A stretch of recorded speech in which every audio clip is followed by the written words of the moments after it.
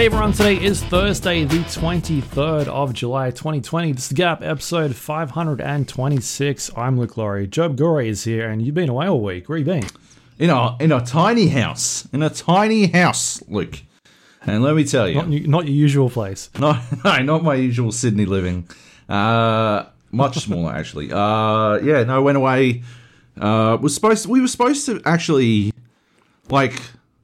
theoretically, I'm not sure exactly how the dates would have lined up, but based on some rough calculations, you and I should have been hanging out in person this week, in real life, except for everything that's happened. I booked flights to come to the States.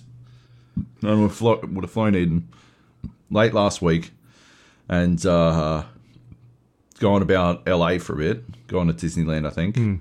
I'd have a fucking lightsaber, the whole fucking bit, and then you can still go. And then right. That's the dreams do come true. And then we would have driven up to fucking San Fran and come and hung out with you, but obviously that didn't happen, and so as a result, I'm busy. You got a lot on. So we decided to take a holiday, a responsible, socially isolated holiday that you're able to take when you're theoretically not supposed to leave the state, or there's a decent chance that at any time they might just say nobody's allowed to leave the state. So you're like, let's book something inside the state. So we booked a tiny house, and it was pretty good. I mean, it's kind of fucking ridiculous, right? Like the concept's fucking crazy. It's an entire house built into something the size of my office. There's a bed and a kitchen and bathroom, all that kind of shit. It's basically glamping. At the end of the day, it's glamping, right? Like it's camping without the tents. But nobody likes that anyway. The camping inside a tent? But unless it's a fancy tent, nobody wants to do that. One of those real fancy tents, yeah. It sounds good at the time. You get there and you're like, this is terrible. What am I doing? I'm sleeping on rock. There's something in my back. I'm done. I'm going home. Yeah. I get into a bit of camping, but it's you sort of get why stories of people from olden times, they're always drunk a lot. Because I always have to drink a shitload if I am to go to sleep on a rock. With a rock sticking in me, and I'll wake up the next morning and my back's fucking killing me because I'm old as shit. And then I'll be like, and I'll get a hangover, obviously, and all my hangovers are 16 times as long, and you're just like, why did I go camping? But the upside of camping is that you start drinking again at fucking 8 o'clock in the morning, and you're like, oh yeah, camping's pretty good, eh? I hate camping, eh? And the downside of camping is that you always run out of everything a day early. I don't know if it's just me, but I have never gone camping and not run out of something critical. One time it was firewood. Another time it was booze, which was extremely bad. And firewood is all around you. You can get firewood easily. Oh, yeah. Booze, you can't get it. No, exactly. Right? It's a little trickier. But... yeah, so glamping is basically, the same concepts. But this shit was fucking amazing. We were on the other side of the Blue Mountains in a place called Oberon. And, we went, stayed in this tiny house. It was still very much, we built a campfire, we cooked over the campfire, and got down to fucking negative 6 degrees or some shit. So we're freezing. And it was in the middle of nowhere. It wasn't in the dark zones. The original plan was to go to the dark zone, but it's extremely difficult to get something in the dark zone. But we weren't in the dark zone. The dark zone is this area that is specifically created to minimize light pollution so that you can, astronomers and shit go there. Yeah, clear skies and stuff. We weren't there, but we were basically isolated from all humanity for fucking kilometers and kilometers, and we were perched on just off the lee side of one hill, so we were protected. We couldn't see sunrise didn't fucking bake us, but you still got all the effects, and you got sunset, and you could see you could literally have this fucking giant window on one side of the wall. Like one wall was basically a window, and the bed was right next to it. So when you went to sleep, you'd wake up periodically in the night, and you'd look, and there would like just the entire fucking universe, like just outside the window. Like I haven't seen that many fucking stars ever. Like literally ever. It was fucking ridiculous. It was fucking amazing. So that was awesome. The downside, it was -4 degrees, and one wall was a fucking pane of glass, which isn't the greatest insulator in the world.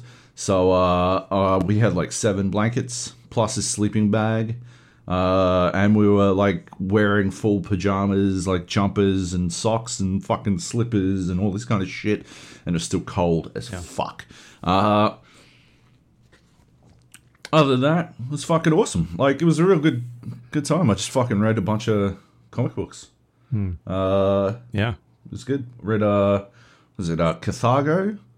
Which I hadn't heard of before, but it's good. It's a good read. It's like a pulp adventure, like one of those old pulp adventure, like dime store novels, in that sort of style, but with a more modern like storytelling techniques. A lot of jumps about in time, which got a little bit confusing. You had to use a lot of context to fucking work out what point in time they were fucking talking about. But yeah, basically, you know the plot to The Meg?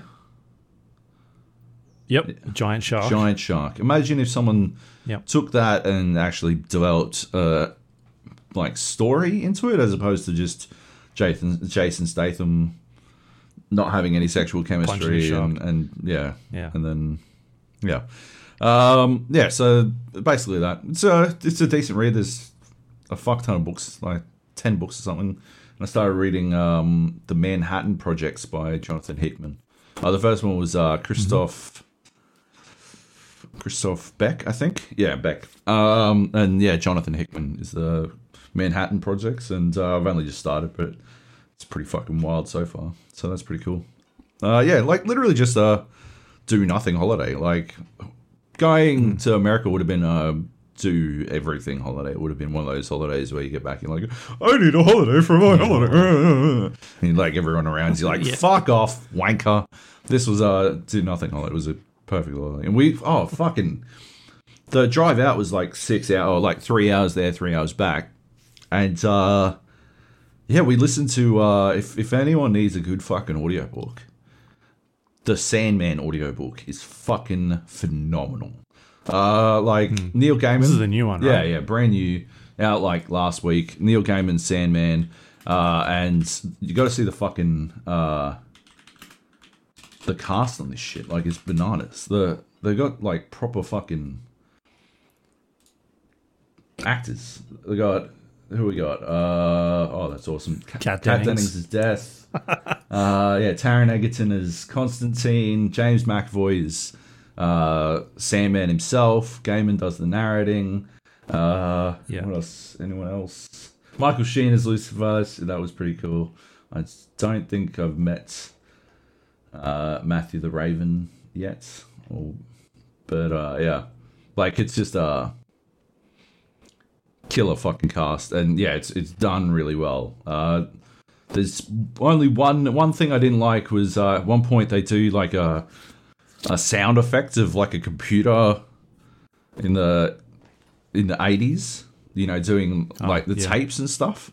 And I don't know, it wasn't just me. My wife could hear it too. We were driving and I had to fucking like pull over and pause because it was like at this register, is this whirring at this register that felt like it was like dismantling my brain. I'm like, no, I can't actually fucking concentrate while this is. I'm like, holy shit, get the fuck out of here with this shit. Anyway, apart from that, and it was only like 2 minutes long, not even that, maybe like just felt like 2 minutes. But yeah, apart from that, no, phenomenal fucking book. And you know, it seems it's been a while since I read Sandman, but it's extremely faithful based on my recollection. So yeah, right, very good stuff. Anyway, does he have any relation to the Sandman from Spider-Man? No. No, okay. He's DC. Is he actually made out of sand, this guy? Oh no, definitely not. No. All right. Yep. Yep. Fair enough. Yep. False advertising. That's it. Cool. Time to sue DC. Sounds like an interesting weekend. Did you have much time for games when you got back, or was that sort of like your weekend and last week? Did you just get back this morning or yesterday? Last night. Got back last night. Went straight to KFC. Bought 21 pieces of fucking hot and spicy. It's back on the menu. As you do. It's not the same. I was very disappointed to see that they had like a... It was slightly craggly. But remember the fucking... like almost yellow, craggly coating on hot and spicy? This is like a deep, dark brown. Like closer to original chicken's coating. Right. Maybe it was like burnt. Maybe. I mean, yeah, the KFC near me is... I think it's got like 1.2 stars on Google Maps. I think... That's bad. Yeah, I think it might be the worst mean, KFC how hard in is it to Australia. cook Like, chicken? it shouldn't be that hard. They regularly run out of chicken. Yeah. Anyway, yeah, I think it might be the worst KFC What in do you Australia. buy from a chicken shop that doesn't have chicken? Like, right? shouldn't you just close at that stage? That's like a pizza place running out of. We're out of pizza. All right. Okay. And they don't sell. It's not like they sell pastas or anything. It's like garlic bread. Do you want some garlic bread? Can I pay too much for some soft drink? Yeah, fucking hell. Anyway, they didn't run out of this. They did hook us up. It took me got to the drive-through. Like pull up to the drive-through speaker box. What do you want? 21 pieces of chicken, 2 large chips, and a large potato and gravy, please. Dead silence for like 30 seconds. What do you want? They come through again, and I'm like, 21 pieces of chicken. And I pause for like 2 seconds. And they're like, is that it? I'm like, no. Plus 2 large chips and a large potato and gravy. And I'm still not, I'm trying to keep cool. Because, they're all obviously stoned because they work at a KFC.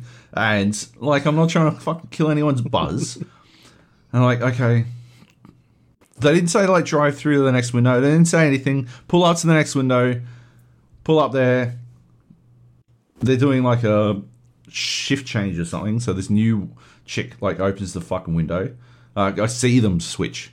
And, like, the chick who's handing off is, like, yelling at the new chick. She opens the window and she's like, 21 pieces of chicken. I'm like, plus 2 large chips and a large potato and gravy. She's like, right, drive through. I'm like, am I supposed to pay? Or get through to the next one? Stu rolls Free up chicken. and he's got like a bucket of chicken. I'm like, plus 2 large chips, potato and gravy. He's like, oh, right. Stops it on. I'm like, am I supposed to pay? I shouldn't have said it. I would have gotten free chicken. But, yeah, he's like, oh, yeah. And he pulls out this fucking thing on a stick and holds it like the FPOS machines on this giant stick so that you don't have to, like, they can put it all The the way. COVID stick, Yeah, they call it. that's what it is, the COVID stick. Like, you cram it through the fucking window. I'm like, fuck, I could have gotten fucking free chicken. Anyway, away we go. And I had like 4 pieces, and I'm like, well, ridiculous. They were giant. Like, You were like, I shouldn't have paid for this. this isn't craggly enough. It's not light brown and craggly like I expected. Anyway, it was still chicken. It was still fried chicken. I mean, at the end of the day, right? As long as I got 21 pieces, and yeah, I had 4. And they were fucking huge. The size of these chickens is ridiculous. Anyway, Awesome. yeah, games. Should we do some games? Yes. I checked out Neon Abyss. It's a game you talked about last week. The Xbox Game Pass, a new roguelike shooter, I guess. Yep. It's like a 2D side-scrolling platforming game, similar to like a lot of roguelike games we've seen recently, the sort of Rogue Legacies and what else was there that we've played similar to that? Dead Cells, similar. Yeah, Enter the Gungeon. Yeah. Enter the Gungeon's like top-down though, isn't it? Yeah, but it's still shooting based. You know, I feel like this one. Yeah, it's like a mash. The bosses in both this of those. remind me a lot of Gungeon because they're very like bullet hellish. You know. Yeah. Yeah, they're doing like a lot of move sets and shooting in certain spots. You've kind of got like time your positions and that sort of thing. And Risk of Rain as well, I think. Okay. I think there's a bit of Risk of Rain in it because it has the like more than other roguelikes, whatever the fuck.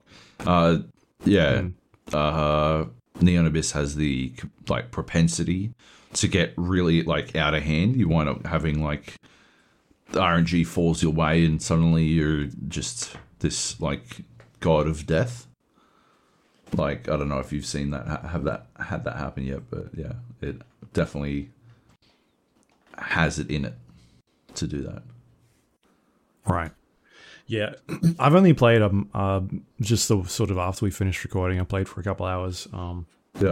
There's just been other stuff out that I've been doing as well, so I haven't played too much of it. But like I'm enjoying it for the most part. It's extremely RNG heavy in terms of the stuff that you get. Like there's this whole like Pokemon system you sort of talked about where you get these eggs and you collect them as you're going through the levels, and they end up hatching as you complete certain sections of the game. And then they give you sort of like bonuses and things like that. And sometimes they can stack up. You'll get the same one multiple times, or you get new things. And then every time you hatch one of these, you sort of getting more and more powerful. On top of getting like new weapons and that sort of stuff. Your items and yeah. Yeah, and I guess that's the bit that's kind of very RNG is you can't really, at this stage at least, be like, oh, this is the build I want to go for. You kind of just stuck with whatever it kind of throws at you. There's there's not like a lot of weapons as well. Like there is definitely it does happen once you like on your first couple of runs until you beat like the final. Like the first run is like 5 levels long, right? And until you beat that one, you never really like go long enough for it to matter. But eventually you do get to a point where you are like hyper aware of the sorts of shit that you're picking up. Like there are situations where you're like, oh, under no circumstances do I want to pick up that item or something like that. Yeah, I think the one that I got was the little fucking Pokemon dude that turned hearts into poison or something. Oh, and the every time I hearts. picked it up, I'd lose health, and I'm like, what the fuck is going on? Yeah. It took me a couple of goes to realize what was happening. Like, I'd pick up a heart and I'd get hurt, and I was like, what happened there? Yeah. And then after like the fourth time of seeing this dude like touch it, I'm like, no, stop! Oh, you little piece of shit. Yeah. So, yeah. There definitely needs to be a way to dismiss the little fucking egg creatures, like get rid of them. I haven't worked out how to do it, and I'm at like the fucking, I don't know, 4th stage or something. I've unlocked shitloads of stuff. I played a lot of it. I stopped playing because it does wind up feeling very RNG heavy, and you feel like you're chasing that perfect run a lot of the time. Like the first time I beat the 5th boss, and it reset, like, I think I could have, like, I don't think there was anything you could have thrown at me that could have stopped me. Like, I was doing, like, I can't remember, I like, everything I shot exploded. So my biggest worry was when I got the little rock out of the egg. Because if he rotated in front of me, it exploded on him, and that damaged me. That was the only way I took damage. Because everything was fucking dead. Everything in a room was dead. Like, fucking bosses died inside of fucking 20 seconds. Like, everything just died non-stop. Yeah, like, I was unstoppable. But if I had a little rock dude and my shots hit him, it would explode in my face, and I would take like a full heart of damage, and it was very annoying. But yeah, I had this dude like he was turning anytime he picked up gold, he'd drop a shield. And so I was like, I had the maximum amount of shields. Right, yeah. Because you get a lot of gold. Yeah, because everything was fucking exploding. Because every shot exploded, I didn't need like grenades to open up walls and stuff. So I had access to literally every fucking treasure chest there was. I had this like master key or something. I don't know what it was, but I didn't need keys to open treasure chests. So I just had everything. Right. And I kept getting more and more and more and more. And like I was sort of paying attention to what I was picking up, but it didn't really matter because like most of the time it was like you fire faster, your gun does more damage. And things were just dying faster and faster and faster. And yeah, I couldn't be stopped in that one. And that felt fucking awesome. And then after like I got to the 5th boss and I killed it, the game like auto fucking dumps you back at the bar. That's the end of your run. And I'm like, oh, well, that fucking sucks, but I guess I'll continue for a little bit. And the next run was shit. I had fucking garbage. And I'm like, ah. So that's like, it does sort of feel very swingy. Like, you're like, oh, yeah.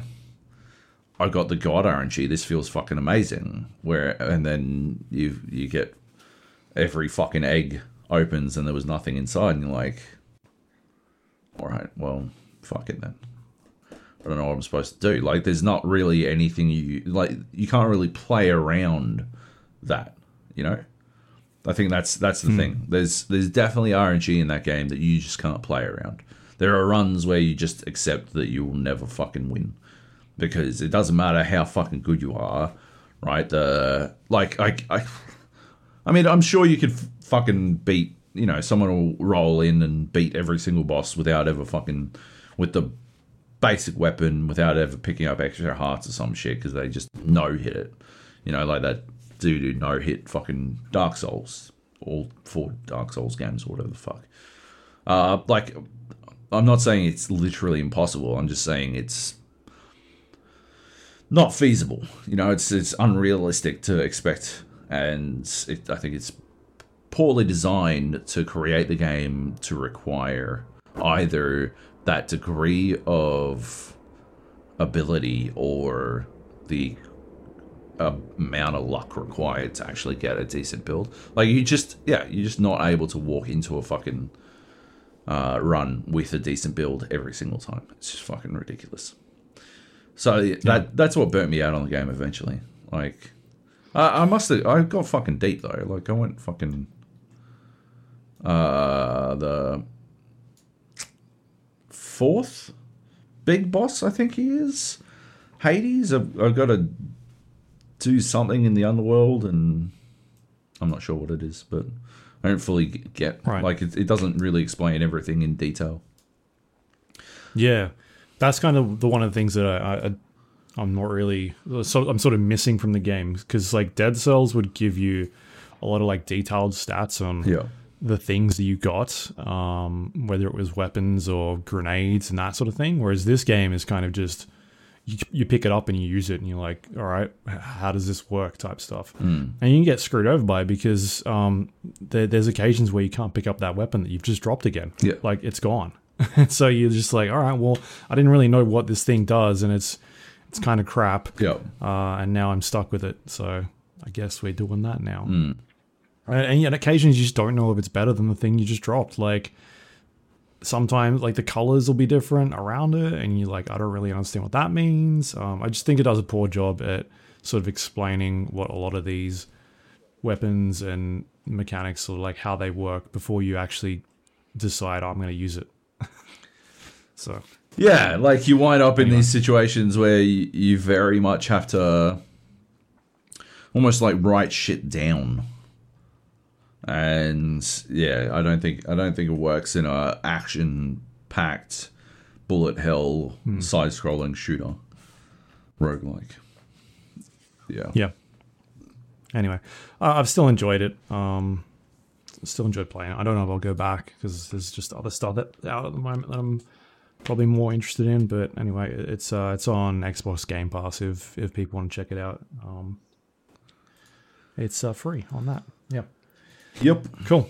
Do you want to talk about is Chronicles of Crime? Oh yeah. You been playing more? Yeah, I played a bit more Chronicles of Crime. Tried out one of the user, well, not user, like the guest host, like created crimes. So the cool thing about Chronicles of Crime is you can, because it's all based off the app, you can download a bunch of extra crimes to solve and stuff like that. And yeah, we downloaded one.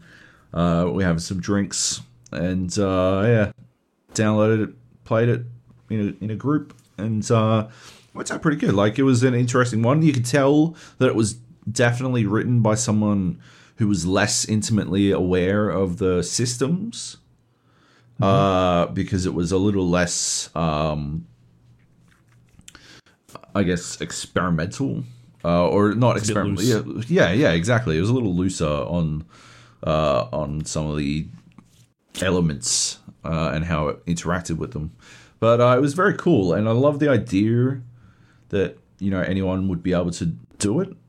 Like, anyone might be able to make their own crime, and I think I could make a crime for it, and I think I'm going to do that. I think I'm going to have a fucking look. I'll at least have a look to see how much fucking work is required.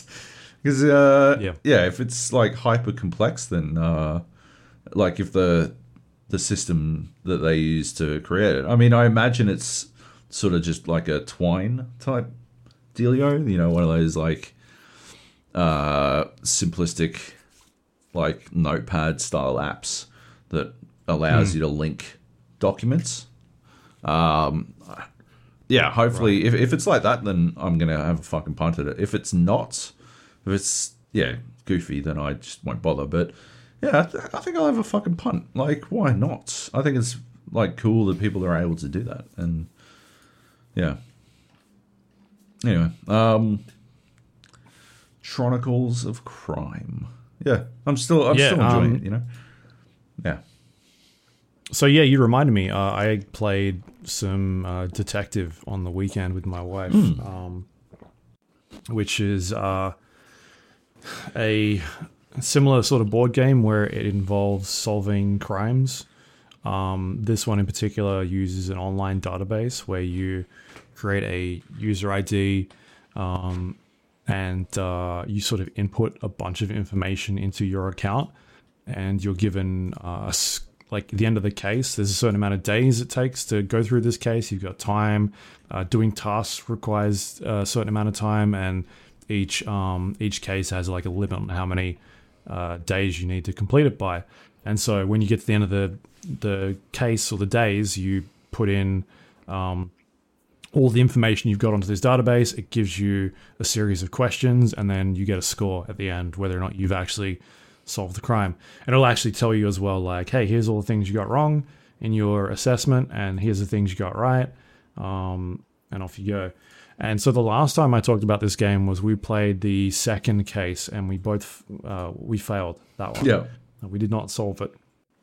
So, and that was quite a while ago. I think it was last year. Yeah, maybe? I think so. I feel like it was last year because I wasn't in my house, my actual house at this stage. Right.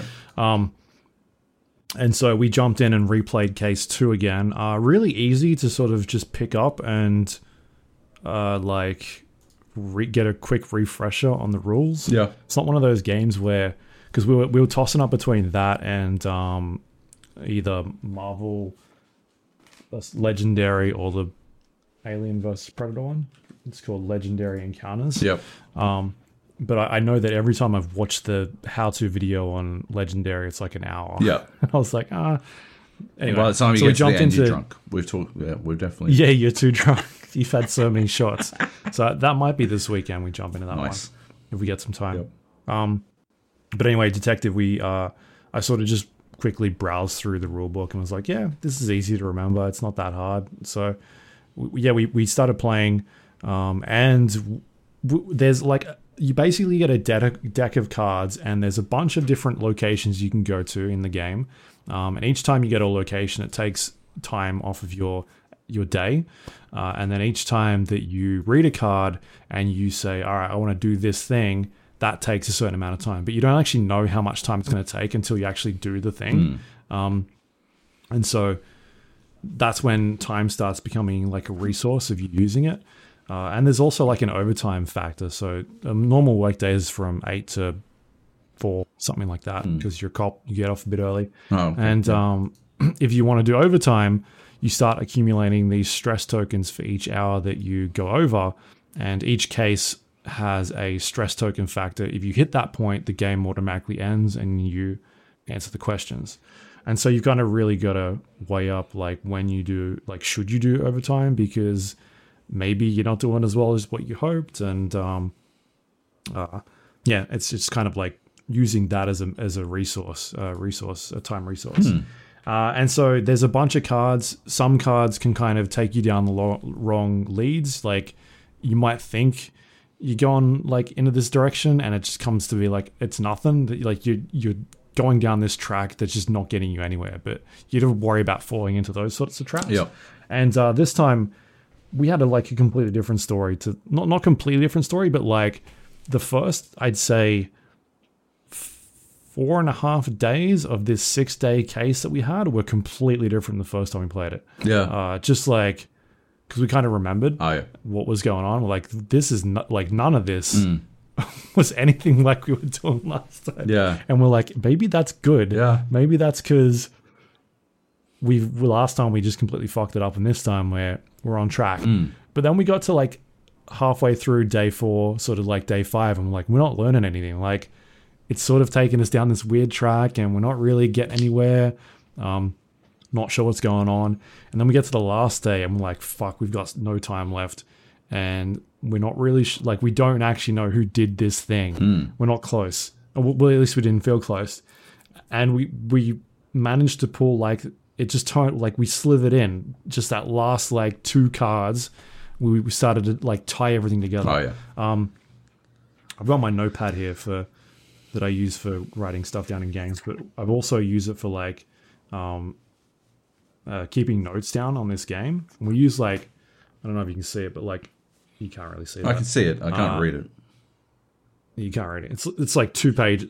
This case is actually 3 pages of written notes that we actually just jotted down. We've got like people lines. Listening at home who obviously aren't watching on YouTube. He showed like. If you imagine a notebook, right, and how it opens up like, normal, like a book would, from left to right, for whatever reason, here's written on it, you spread the fucking pages apart, and then he's written as if you turn it horizontally like 90 degrees and then write down it like some sort of fucking weirdo. So it's like sideways across the fucking page. It is very odd. No, because we're using both pages, and you draw lines. Like I'm drawing lines to link up certain people and certain like it's basically like a mind map. A mind map. Yeah. All right, Sherlock. So like new people come around, like you start like interrogating certain people, and then like they've got connections to other like someone else, and then maybe like this person here is being described as a tall fat man, and then later on you find out like you're interviewing someone and they match that description, and so I'm linking these 2 people together and putting in here like in one of the cases, this particular case, there was a character and then 2 police officers that we found in the database. And so I had their names written down and sort of like linked them 2 together, saying that they were involved, and that sort of stuff comes back into it in the story. And so that's why I'm like using these 2 pages. I actually ran out of space for that one, and we ended up going to a 3rd page.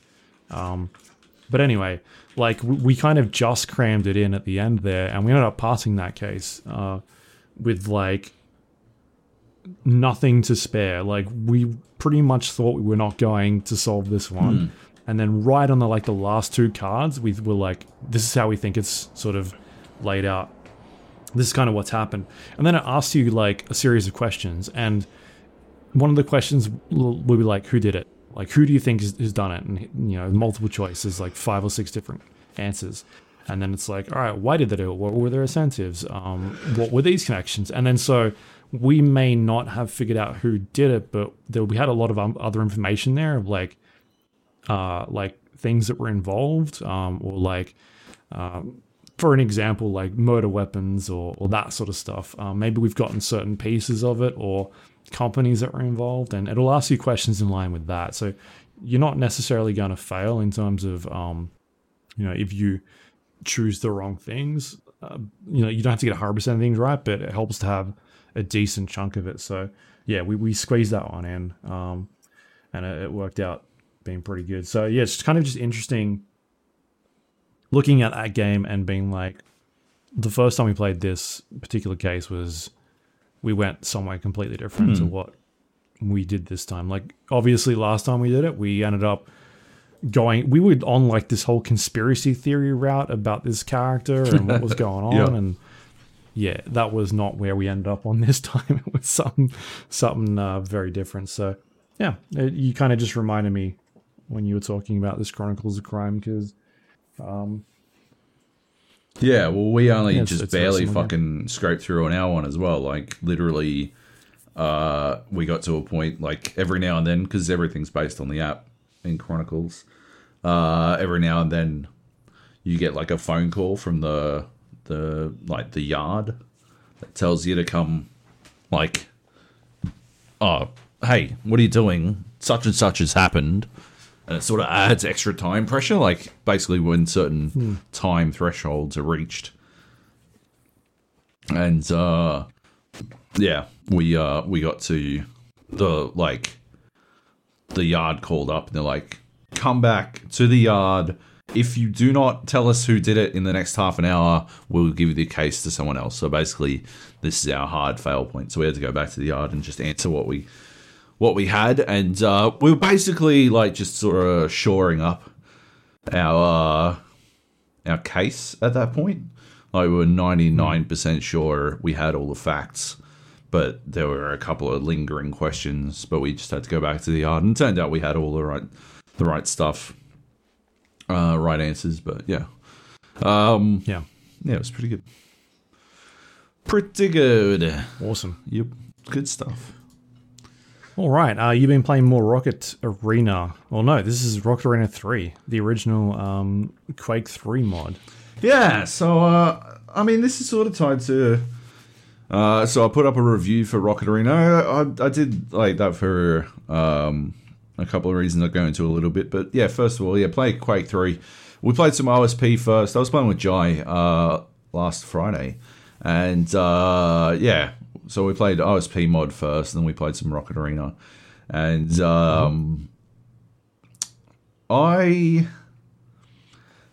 Jai is very good at Rocket Arena. And Jai Quake. is very good at Quake. And Quake, yes. It is very confusing to me how none of it translates to any other game I've ever played with him. Because... Yeah. The man is a straight up fucking liability in basically every battle royale we've ever played. He takes so many fucking fights that he can't fucking win. There's no way he'd fucking win them, but he still takes them anyway. And it's so weird that after the 400th time of taking fights that he can't possibly win, he'll like the 401st, the first time will come around and he'll be like, yeah, well, I'm going to take this fight, aren't I? And you're just sitting there in another room being like, why? But why, Jai? Why would you do that? Why? But no, in Quake, yeah, phenomenal. We were playing together. It was fun. I had quite a bit to drink. He had clearly had quite a bit to drink as well because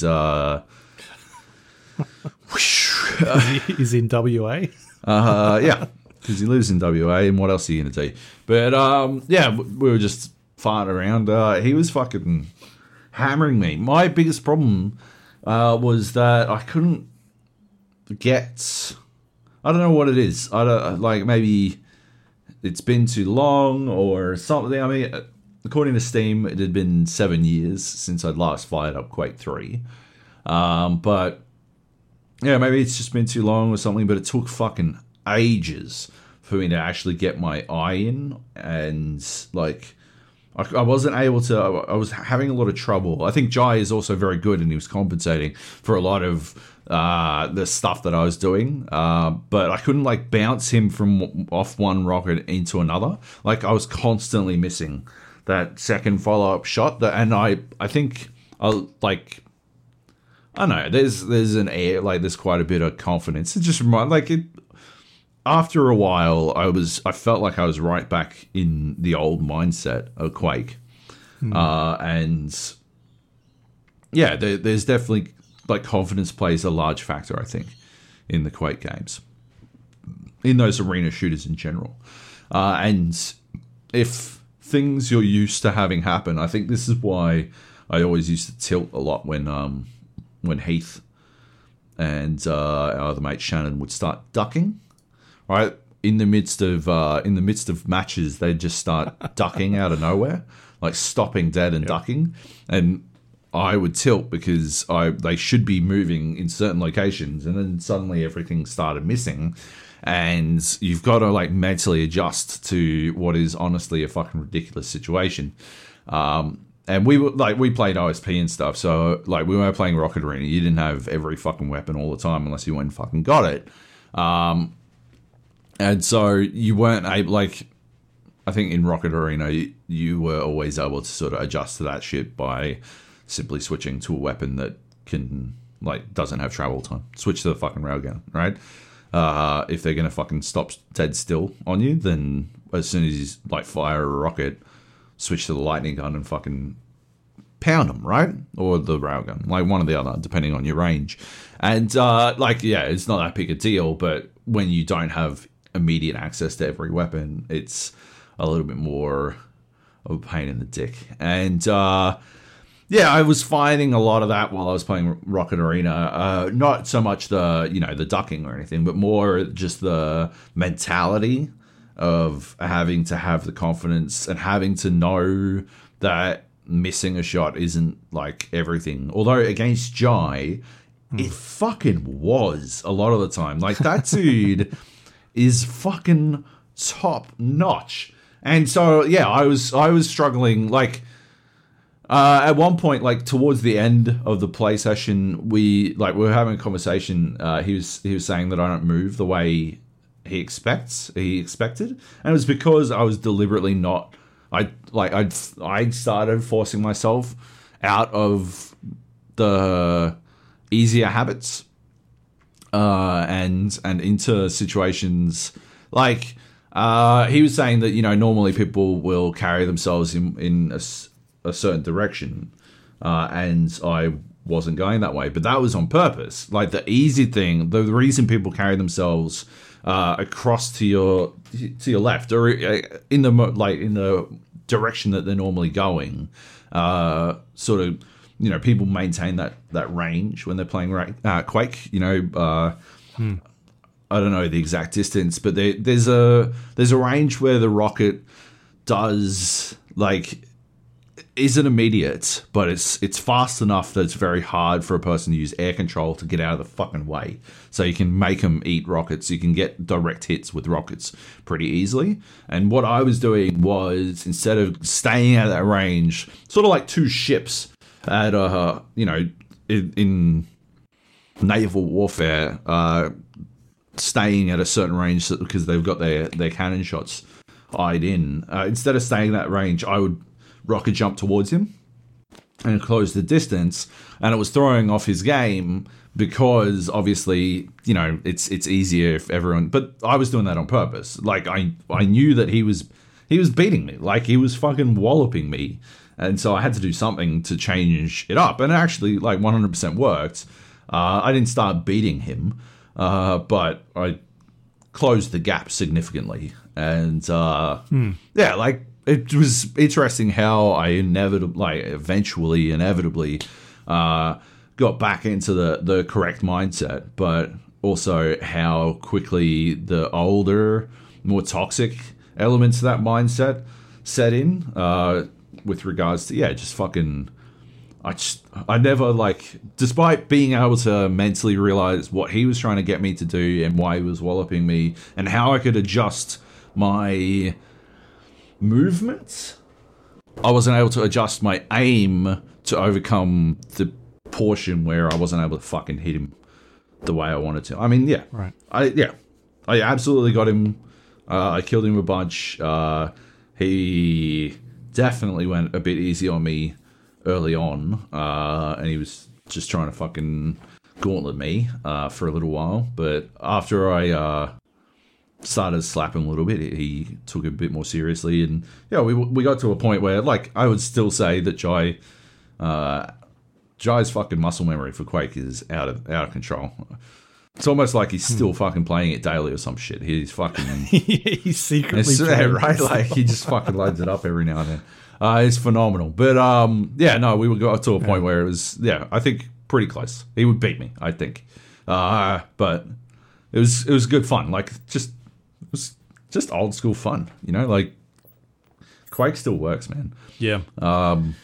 Yeah, man. When I first met Jai, like 17, 18 years ago, like he was living in basically like a Quake 3 house. Right, yeah. They would play Quake. Yeah. Right, and he'd play with all the pros back then that you'd see on all the Game Arena servers.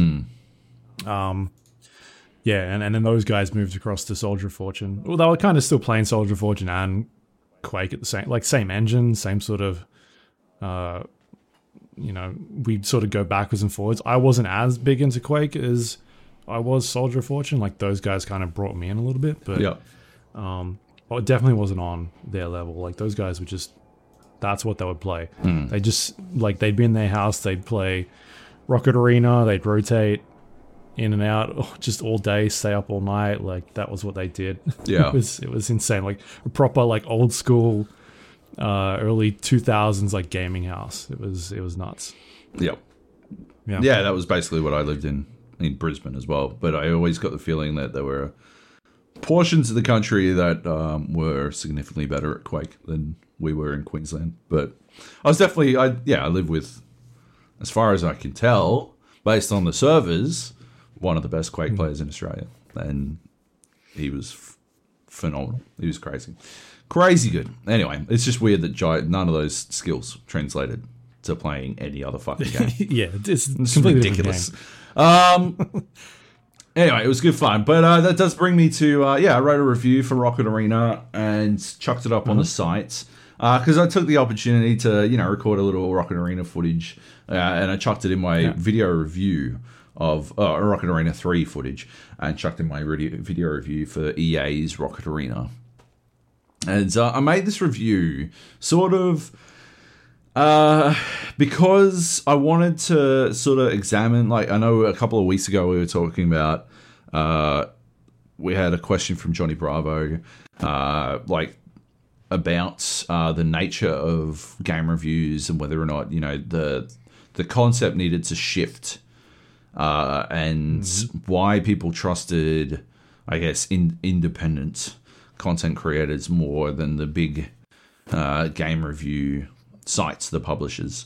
And I think I've just been dwelling on the concept a little bit over time, and I just wanted to basically use a review opportunity that I guess I didn't think was that big a deal, to sort of explore the nuts and bolts of it, and I crunched the numbers. So what I did was I played Rocket Arena for 6 hours. I played it for 3 in pre-release, and then I played for 3 post-release, which was exceptionally difficult, because I did not get a single fucking... I stopped getting US games, but I still never got a single OCE game. I was the best ping I was playing was 150.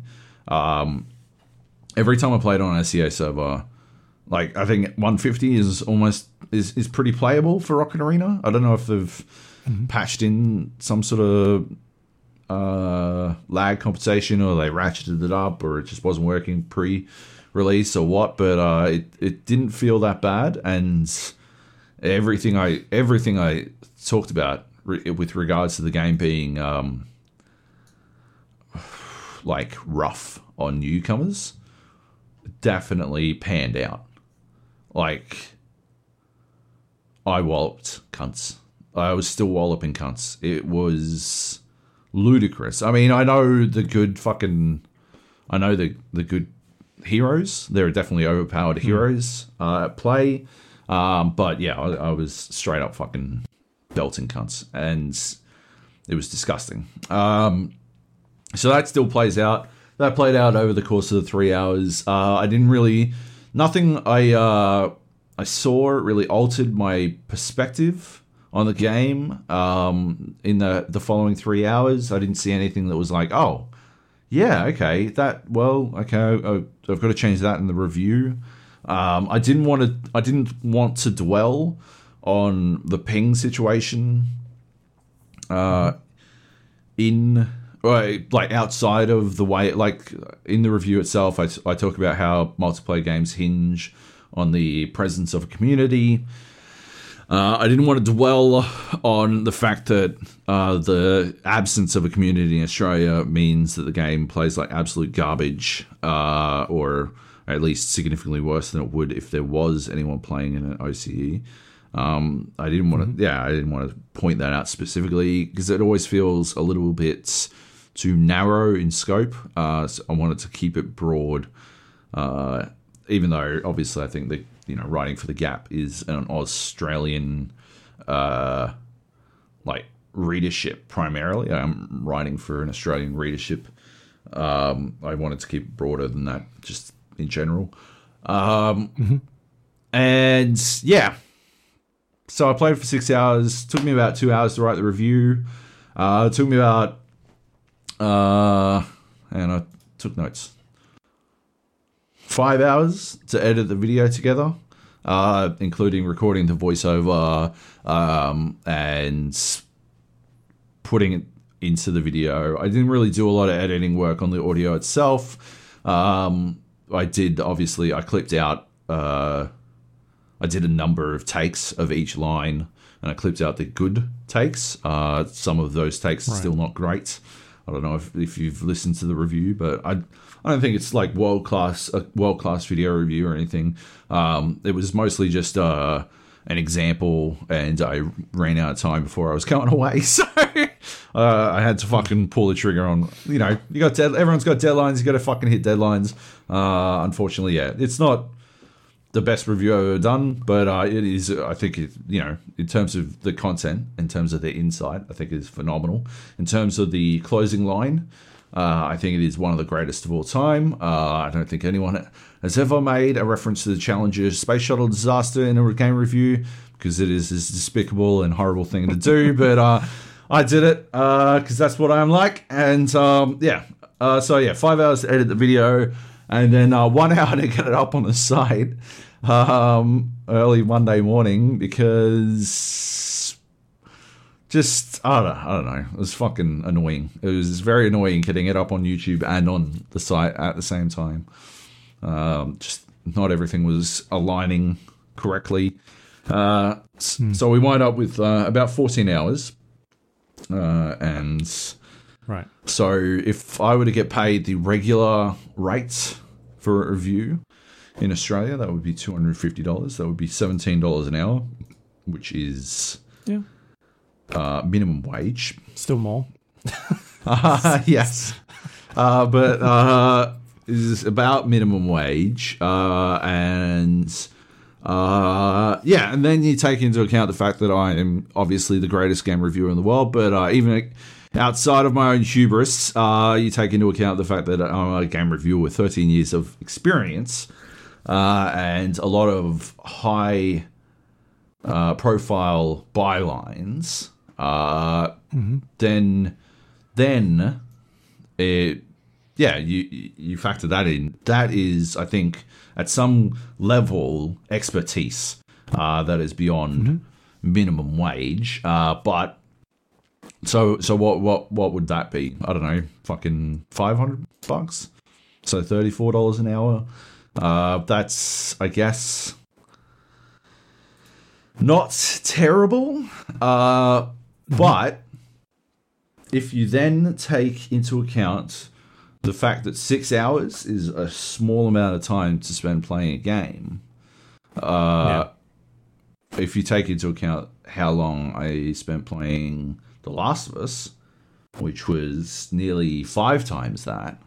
And then you start to see we've got a situation where the economy gradually gets worse and worse the longer the game is.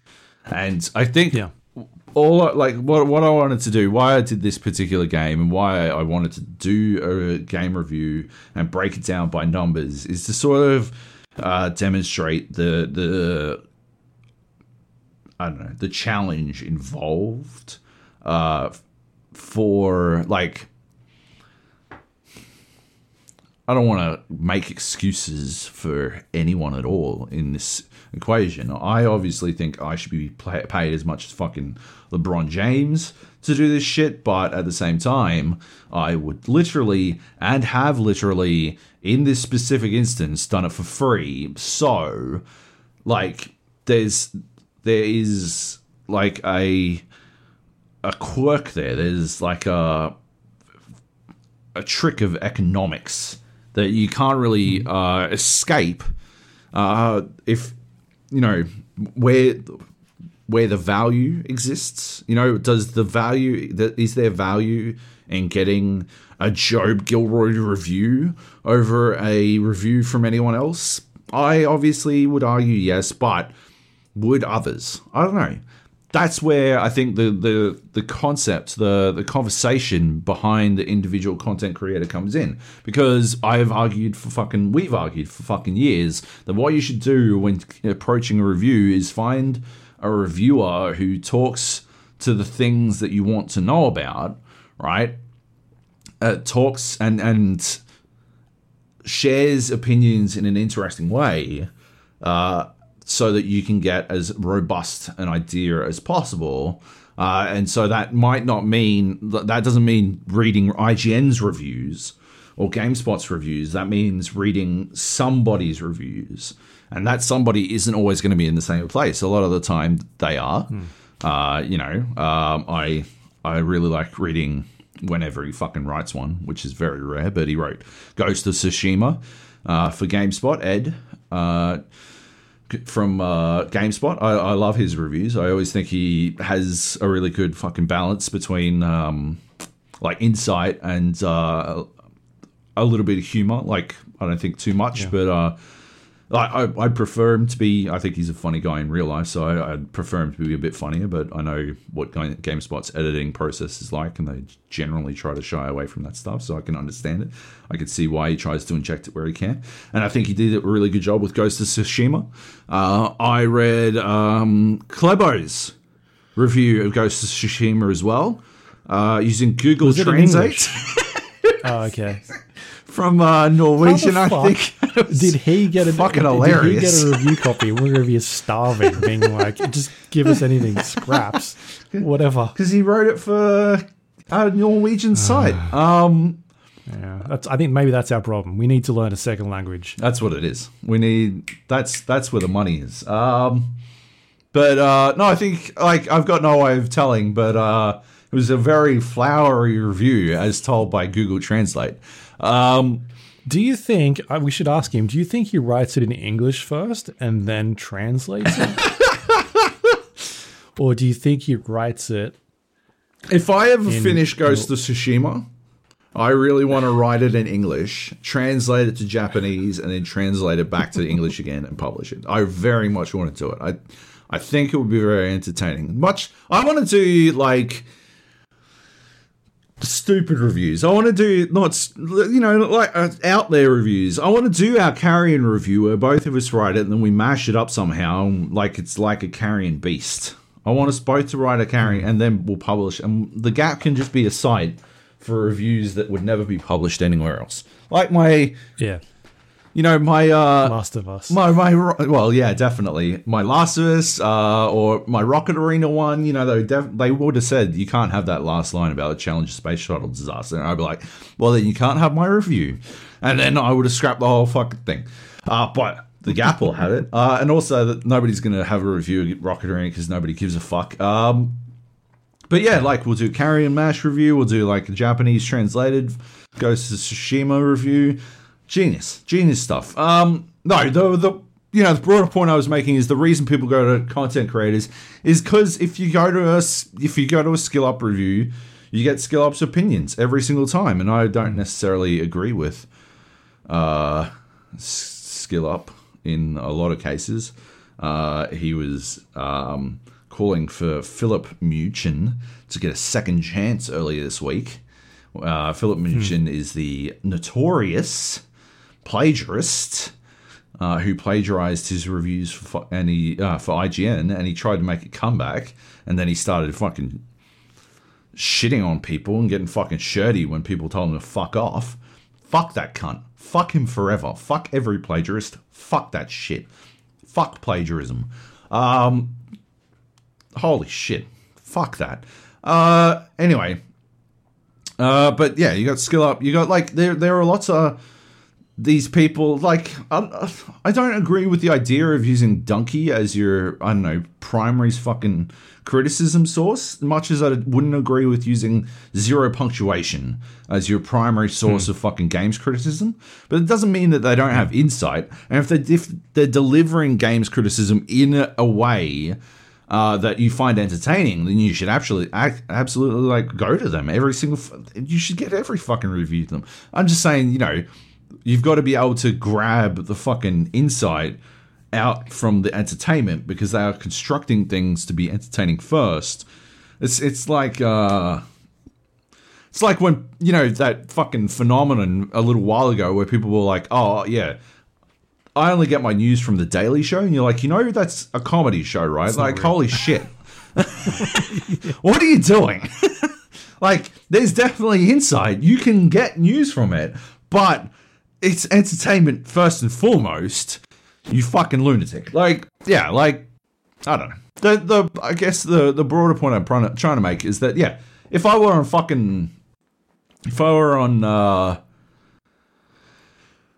YouTube, if I were a YouTube creator, I would need 500,000 views of that Rocket Arena. Like, the basic CPM for YouTube is $1 per 1,000, right? Mm-hmm. So you need 500 times it to get $500, and that's basically the function, how YouTube works. Obviously, the bigger you are, the better the CPM you can put together, and you can, you get in all sorts of partnership deals to get better money and all that kind of shit. But yeah, by and large, the basic economics of YouTube is $1 CPM, and that's it, right? Like, yeah, if you want $500, and if I would want $500 for that Rocket Arena review. It was, I think, 600 words. It was about 50% longer than the average game review, and yeah, I think I went into a good deal of depth. The question then comes about, right? What did I go far enough? Did I do enough? Right? Did that fulfill what people would want out of a review? I think it did, but not necessarily. People complain.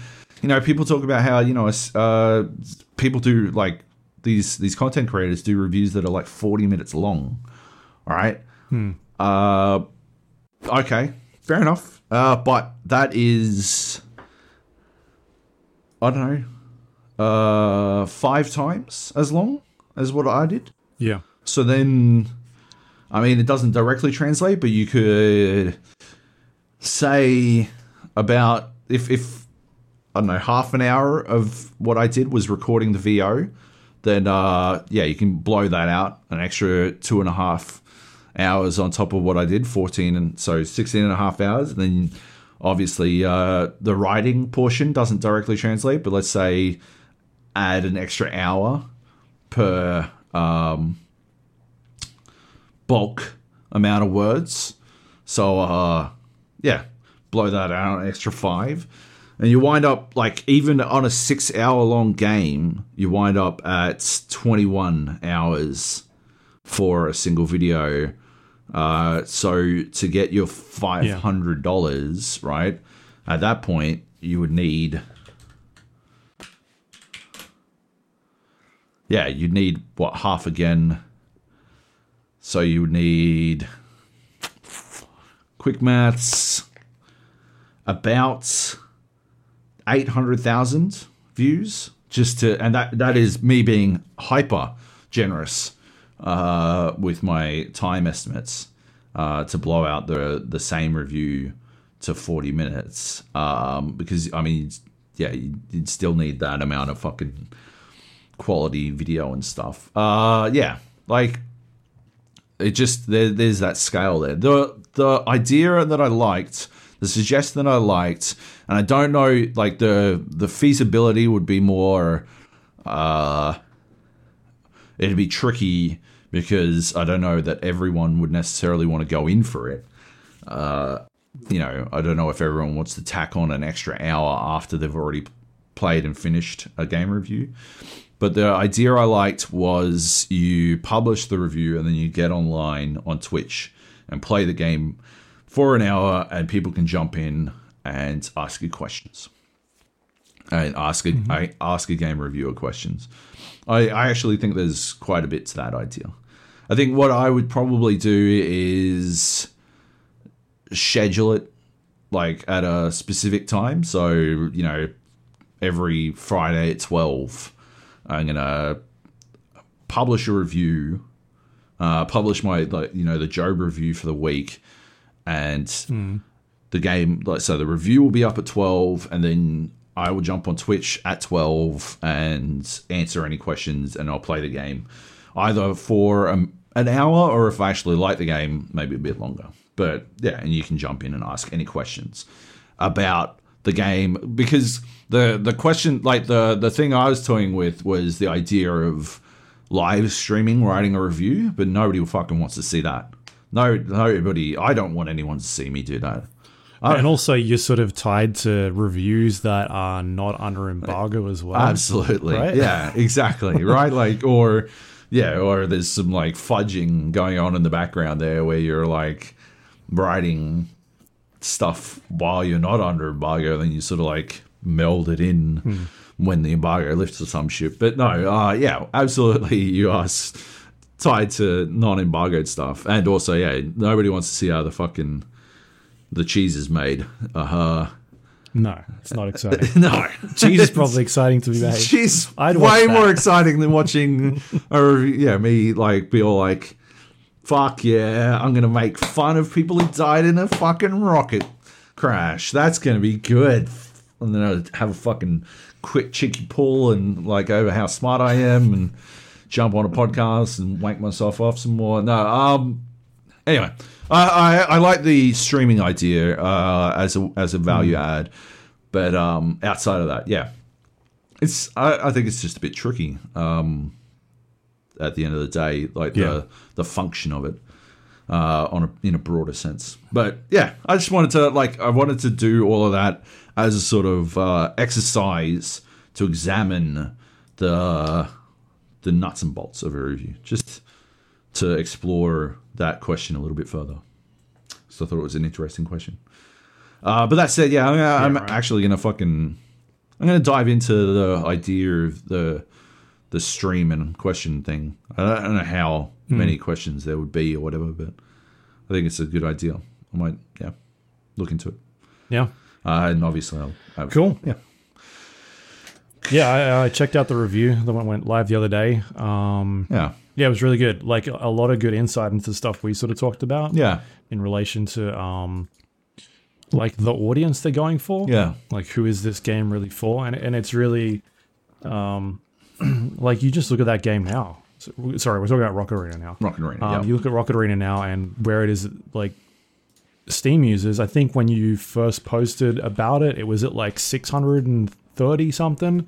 That is the biggest gaming platform in the world, like Steam. Yeah. And its peak was shy of 700 people. Yeah. And a week after launch, it's somewhere around about, I think when I checked last night or today, it was about 200. It was sub 200. So Yeah. a game is not, it is not doing well for a $40 game that also has microtransactions and a very steep, I don't know if it's a steep learning curve, but it's a it's a wide learning curve. Like, there's a lot going Yeah. on, right? Yeah, it's got a very high skill floor, at the very least. You know, like the base level entry of knowing what the fuck you're supposed to do. It actually dropped to 0 players. It must have been an update or some shit at one point, but it's weird. Probably yesterday. Yeah.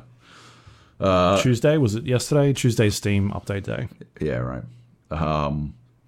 But it's weird that like the chart's low enough that you can see that sort of dip very, very keenly. Yeah, it's dead on arrival. Like that game is donezo. But so I've been. I also spoke about this last week. I was going to write a review for Carry On. Oh, yeah. And I did. It's not long. I wouldn't even call it much of a critical analysis. It's very, very basic in terms of its like what it is there for. Right. But I thought I'd just toy with the idea to make a video. I haven't even started any of that stuff. I forgot that the embargo was tonight. Well, at least I think it's tomorrow. Yep. It's like late in Australia, I think, something like that. Yeah, later today. And so I thought I had an extra day, but I do not. Yeah. So I kind of stuffed that part up a bit. But it's written. It's about 700 words at this stage. It's not a deep dive into like the mechanics and that sort of stuff. It's very basic in terms of a structured review. But yeah, I'm just gonna chuck some gameplay video up behind it. Yeah. I'll record some audio. Cool. And I'll put it up and see what happens. Yeah, and if people want to check it out, they can check it out. But it's not a it's not a like a the 40-minute thing you were talking about, because it's not a long game, right? We can probably talk about Carry On now. Yeah, let's go straight into it. But that was the kind of my mentality behind it. Of, do I do a deep dive into this game, or do I just do a fucking 5-minute fucking slam dunk where I'm just like, here's what it is, here's things it does, here's some of the things I think I like and don't like, and I'm out. See you later. Like, it's not a 50-minute video. Yeah. By any stretch. I think you could do that sort of stuff. Like, we've done podcasts, we sit here and talk about a game for 3 hours, or that stuff's simple. Yeah. But for a 3-hour game, I don't know if I could. 3 hour might be a little uncharitable, because it took. Yeah, it'd be like us talking over the top of Star Wars and giving our review. Yeah. Like, we could do that. Yeah. Easy. Anyway. But yeah, Karen. Yeah, I finished it a little bit after you did. I really liked it. I guess. Yeah. It is short. It's certainly short, but I think it's like it does everything it needs to. You know, like It doesn't overstay. Yeah. Yeah. Like, I actually genuinely I think I could stand for it to be longer. But yeah, it could absolutely overstay its welcome. I mean, you know, I went 100% at it. Just almost by accident. I got a bit lost right at the end. I forgot. You get this, like, there's this thing, right? Carrion is a game where you're a monster. It's reverse horror. You would have listened to our interview with Christoph Chimicki. Am I saying that correctly? Christoph. I don't know. I know it's Christoph. Christoph Chimicki. I think, yeah, Chimicki. Last week, the game and level designer. That was right at the end. It was a really good discussion. He was awesome. We split it out. If you didn't listen, I don't know if you put it before the credits or after the credits, but or the outro. It's at the end of the podcast of last week's. Yep. And on the video side, you created a separate video and put some gameplay over top of it. From a demo. It's on YouTube and the podcast. Yeah, so you can check that out if you like. Yeah, he was a fantastic person to chat with. The game itself, it does this. Yeah, it breadcrumbs you. I think it's pitched as a Metroidvania, like a in the classic sense, the Symphony of the Night sense, where you are mentally noting like areas you can't get into. Yeah, exactly. Yeah. Like closed off gates. Like, how am I supposed to get past there? Okay, Right, fair enough. I'll put that away for And later. you kind of keep seeing it. Like, Yeah. maybe I need the grappling hook Exactly. to get to that. Yeah, and you're like, okay, well, maybe I'll come back when I've got double or triple jump or some shit. And yeah, that's very much what's happening in Carrion, except that it is a very carefully constructed game. There's an element, like obviously, Symphony of the Night in particular, and Metroid actually. These are games. This is far more Metroid than it is Castlevania. If I were to grab the Metroidvania concept at its core, is far more Metroid, because Metroid is a puzzle game, where the puzzles are solved by exploration, whereas Castlevania is an exploration game with some puzzles in it. Where the exploration is served by the puzzles. Like that's I guess why those two words are clashed together. Because there is an area, there's like a broad spectrum of games that sit somewhere between these two things. And this one is far more Metroid than it is Castlevania. But nevertheless, it's quite linear. And because the puzzles, linear isn't necessarily a bad thing, It doesn't feel like you're going in one direction ever because of the way it's constructed. The beautiful way the fucking carrion monster or the perfect organism moves. Because of that, it never feels like you're able to go fucking anywhere you want, basically. Like, your tentacles spread out, you go wherever the fuck you want, and the only thing that stops you are these blockades, these hurdles that you need to overcome somehow. And yeah, there's quite a bit of puzzle solving in the process of remembering and utilizing your skills to overcome those things, but it is ultimately quite linear. It's not a game that is hiding things all that much. Like some of the, to 100% the game, there is an element of quite a large degree of backtracking, but there's quite a decent amount of, I guess, switch-based, like gated puzzle solving, like lateral thinking required. But that's for 100%ing. To solve the game on a basic level, all you need to do is remember your abilities and how they interact with the environment, which is specifically what I forgot right at the end. Like, I'm not fucking lying, a room away from finishing the game. And then I'm like, how the fuck am I supposed to do this? Maybe I'll go back. And then I went and unlocked. Or maybe I can't do it until I unlock all the abilities. And so I went and unlocked literally everything, technically 100%ing the game. And then I'm like, well, I don't fucking know. Went back and then pressed the single button. And I'm like, oh my God, I'm such a fucking clown. Yeah. But yeah. Anyway. I think that's the biggest downfall of the game is it doesn't have a map. Oh. And I think we talked about... Did we ask him last week? Yeah, we did. I think it was a case of them not having the resources or something like that. Yeah. To do it. I think they didn't want to have a map because it would lay bare the nature of the game a little bit too openly. Like it'd be a little too odd. The mystery needs to exist, and I think it would be far too obvious. Some of the things required of you in the game and required from the game need the mystery to exist, or else it is maybe too simplistic. It's too too apparent what you need to do next.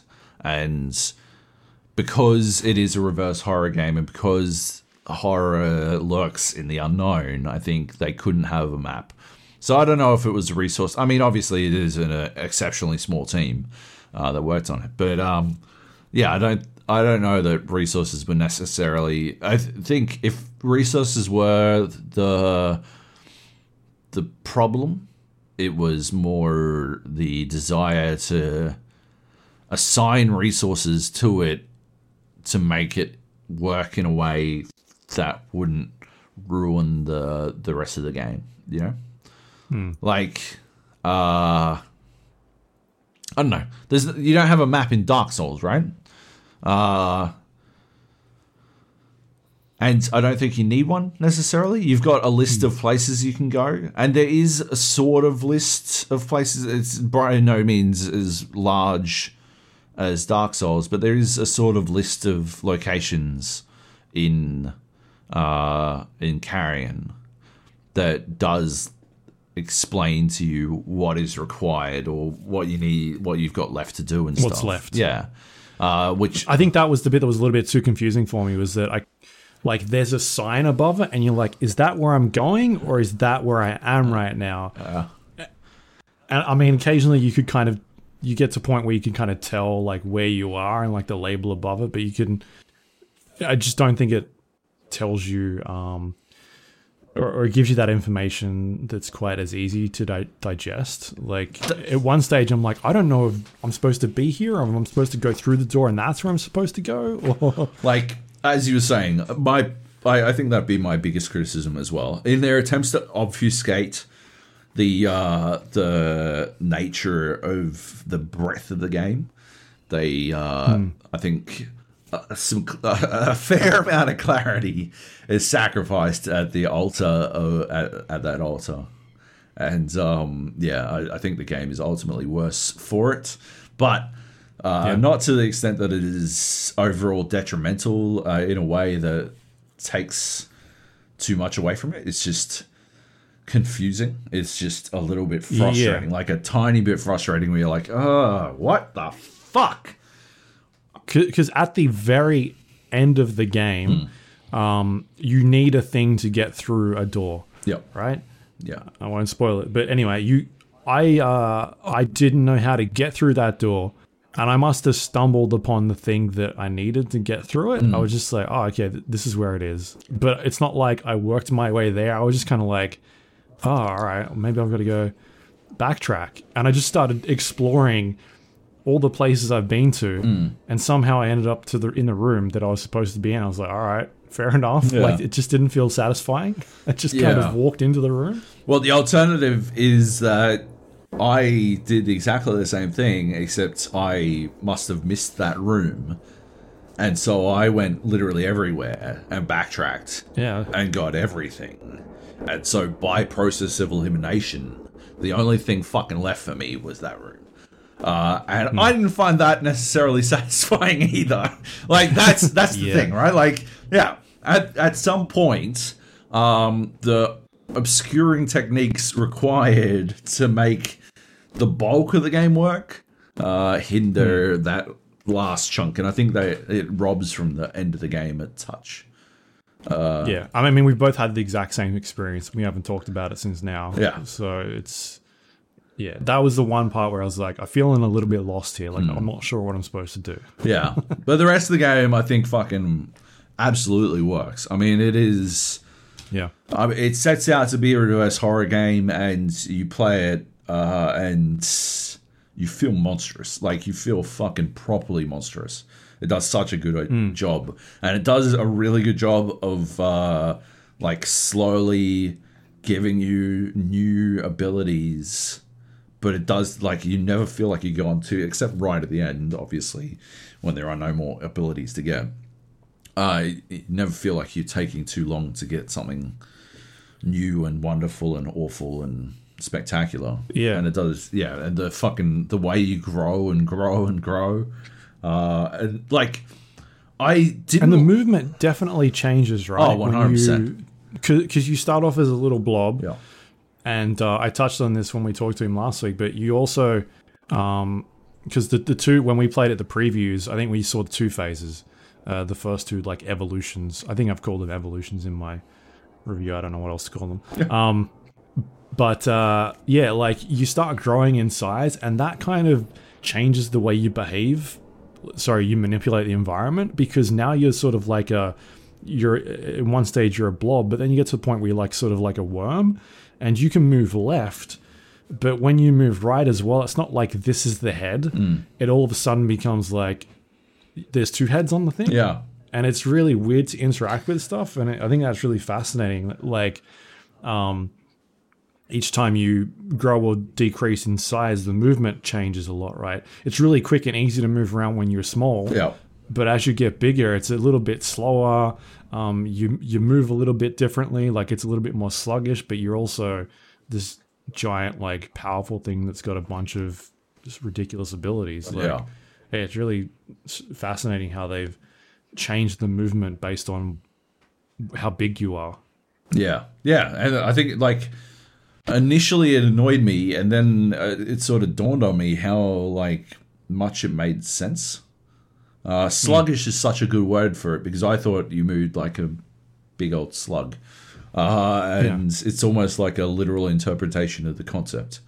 And I think it does a really good job of, like, making you feel more powerful and less nimble as a result, like a lack of dexterity. The idea that, you know, because, you know, you're not... I think if you were stuck at that evolutionary size, I think it would be a bad thing. But because you can, like, deposit mass in places, it winds up... It's a puzzle element, yeah. And it feels like you can choose. You can choose to be hyper nimble and quick, or you can choose to be this giant hulking mass. It's not like you're the blob, unable, or, you know, as Christoph was saying last week, you know, Katamari Damacy, where, you know, you are unable to stop becoming larger.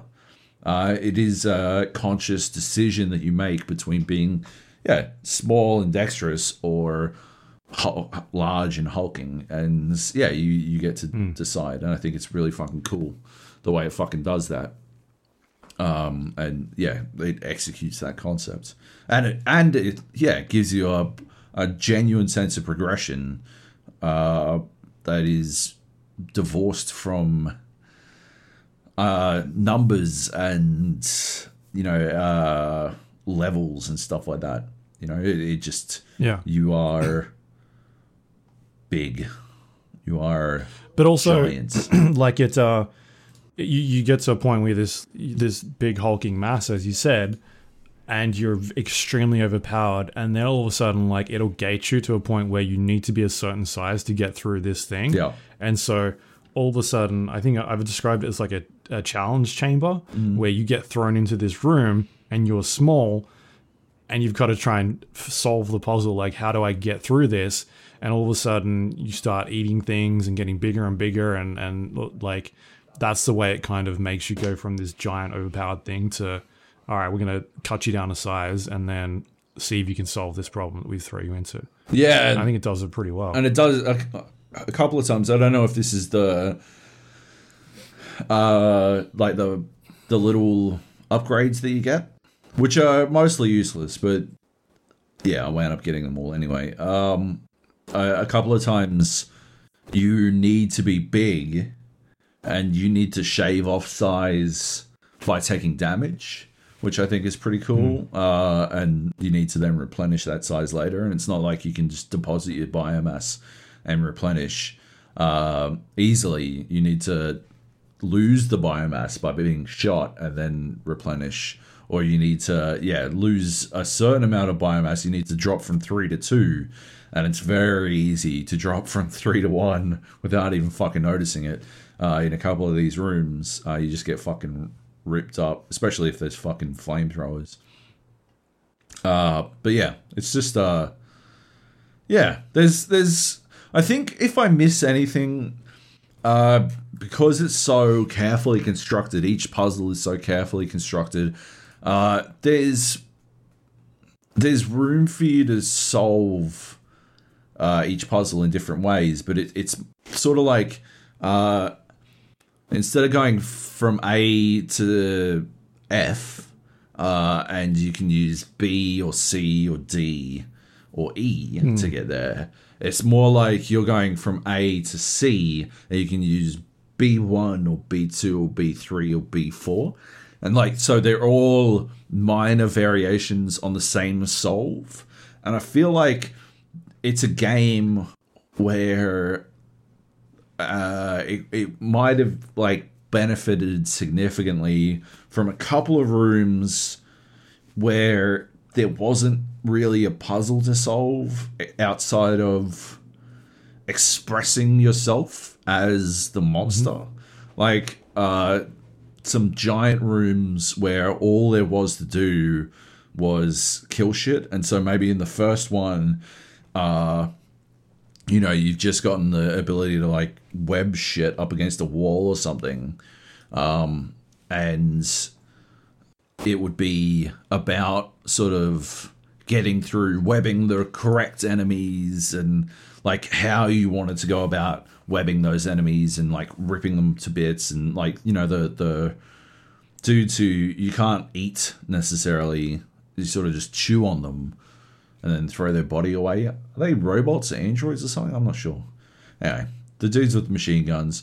And then at the second level, you'd have like you've got your new ability. You can like shoot stuff. Like a web.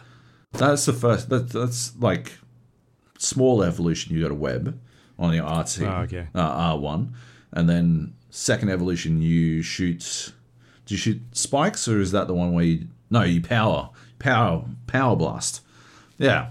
And you know, there's a bunch of different ways you can use power blast to attack people, or maybe like infest someone with your tentacle or whatever. And then the third one, it'd just be like fucking robots, those mech things, guns, and you sort of like it would sort of just like give you the opportunity to express yourself through combat as opposed to through puzzles. I feel like it is a game where you express yourself entirely through puzzles.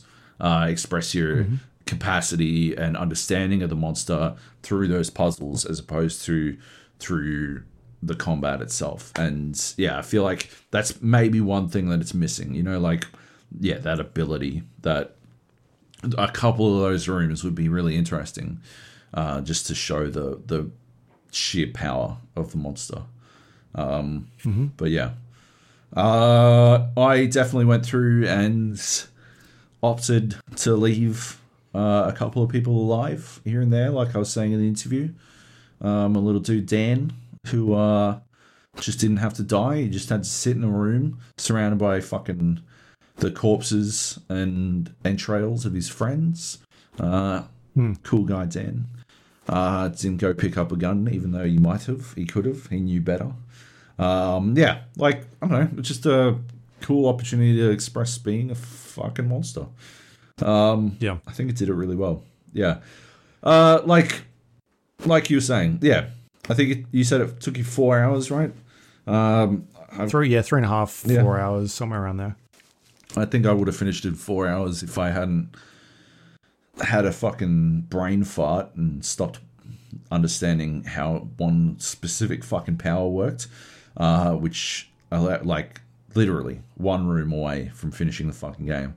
And then I went and backtracked, trying to find an ability to get through it, even though I had the ability the entire time. Because you couldn't get to that room without the ability. So fucking dumb. Anyway, so it wound up taking me 6 hours to 100% it. I don't think, like, maybe 2 more hours and I would have been done with it. Like, maybe that would, like, 2 more hours actually, I think, would be overstaying its welcome. At the breadth that the game is, I just don't think it could hold my interest for that much longer, because it is so carefully, tightly constructed. I think maybe some of these like experimental combat rooms would artificially lengthen the time a little bit, maybe half an hour, and that would take it up to 7 to 100% it, and I'd be fully fucking good at that, and that would be it for me. You know, like, I just don't. To use one of the terrifying food analogies that everyone loves. It's basically it's a dessert, like yes, I could probably eat more chocolate mousse, but I think there is a point of diminishing returns with chocolate mousse where my lactose intolerance comes back to haunt me, and while what comes out of me does look like chocolate mousse, it is very much not chocolate mousse anymore. Anyway, 3.5.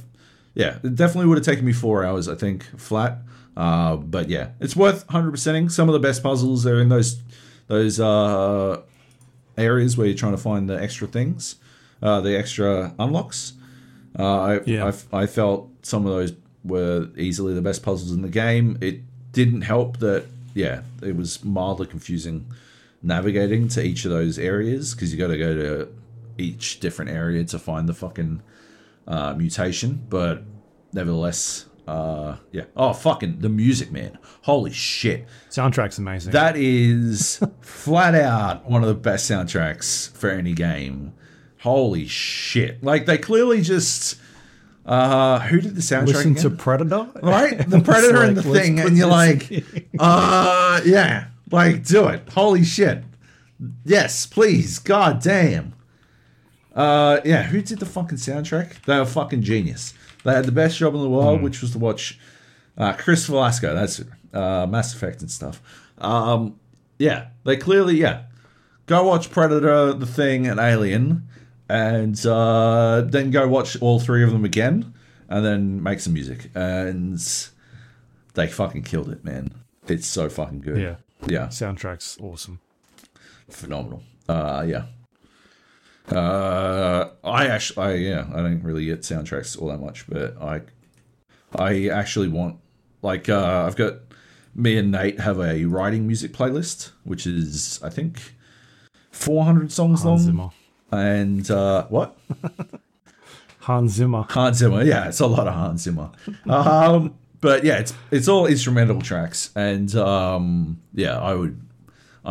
will add this entire soundtrack to that fucking playlist. It's phenomenal. Yeah.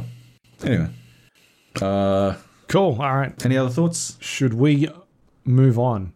No, I don't have more thoughts. All right. Yeah, it's very good. A few minor things in there that I wasn't a fan of, but otherwise it's a very good horror game that we don't really see from horror. Like, I went through this in my review. I tried to think of stuff that sort of puts you in this like power fantasy horror game, and I think it was Alien versus Predator was like the last one that I can think of that did that. We like, there's been touches of it with like the Infamous games where you can play as a good guy or a bad guy, but like playing like a pure, like, well, I mean, I guess so. Like, are you really the bad guy in this game? Prototype? I'm not sure, but which one? Prototype? Remember Prototype? Yeah, You were sort of, I guess so. Definitely arguably the bad guy. That was basically a Venom video game.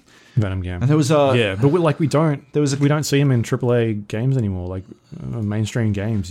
Even horror games are starting to disappear completely. There was a fucking game set in a prison a while ago. It was a third-person game, fucking set in a prison, horror game in prison. This is gonna fucking kill me until I work it out. So I gotta fucking work it out. It's not ridiculous. The Suffering.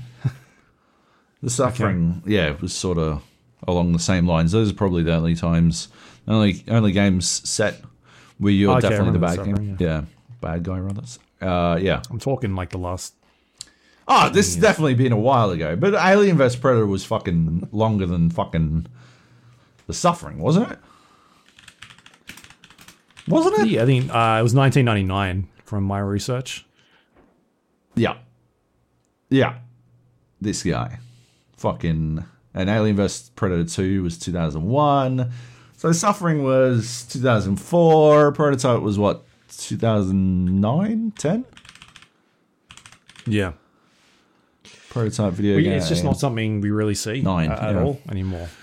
Yeah, absolutely. It's really strange. No. Apart from the asymmetrical multiplayer games. Yeah, which exactly. is like your Dead by Daylights and what they've done by putting you in this, like the villain role, right? Of you get to be the bad guy. Yeah. And you get to chase down, however many people there are in the same environment as you. Yeah. You don't see single player games doing that anymore, which is Here's an idea. yeah. Carrion Dead by Daylight crossover. What do you reckon? Carrion monster in Dead by Daylight. It's genius. And you can have and the new survivor is Dan. The guy I let live. Just didn't kill him. And his power What's his special moves? His special power is he doesn't have any skill checks because he's a scientist. He doesn't need he never fucks up on a generator. There's no way that he fucks up on a generator because he's a mad scientist. Yeah, that's my idea. All right, cool. Anyway, Carrion, absolutely. I mean, it's on Xbox Game Pass. So if you've got Game Pass, 100% definitely play this. It's definitely worth playing. Otherwise, it's on Steam, Switch. There's going to be a physical copy on Switch. I don't know. Christoph listed all the places, and he said that everyone has to buy them on all of those platforms, right?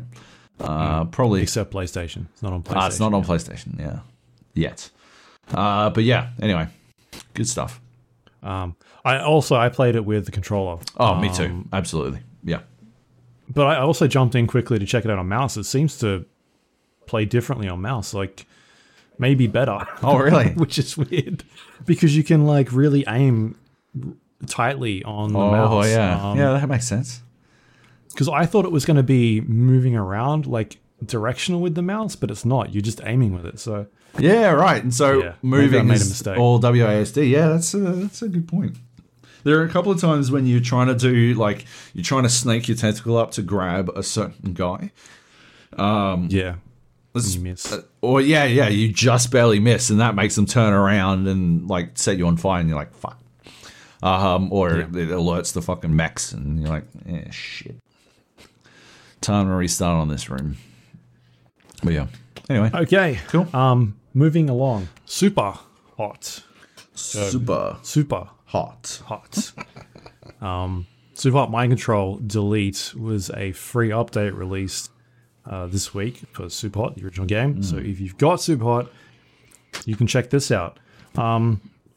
We've talked about Super Hot before. We talked about Super Hot VR on here, and now there is a third installment in here, which is sort of like, I wouldn't even call it an expansion. It's like a separate game, basically. It's not really... Yeah. Because it's doing completely different stuff. Yep. It's like I guess a wave-based or like these different procedurally generated, well, not even procedurally generated. They're all sort of similar types of levels. You kind of replay them over and over again, and you get different types of abilities. The levels get harder and harder as you go. Different types of enemies come after you. It's not like the original Super Hot where it's you trying to solve a level and a puzzle and trying to figure out how to get from point A to point B. This is, you get in a, it's like a series of different levels you've got to try and accomplish with lives now. So in original Super Hot, you would get shot and you'd have to start again from the very beginning of that level. But in this one, you start off with like 2 lives and you've got to do 6 or 7 levels in a row without losing those 2 lives. 3 lives. It's 3, right? Okay. I'm pretty sure it's 3 by got default. 2. Nah, you should have 3. Because you can get like 4. Nah, you get 3. How the fuck you only got 2? It's 3 by default. I swear know. it's 3. I thought it was 3 as well, but I've only ever got 2. I don't know. I've never died, so...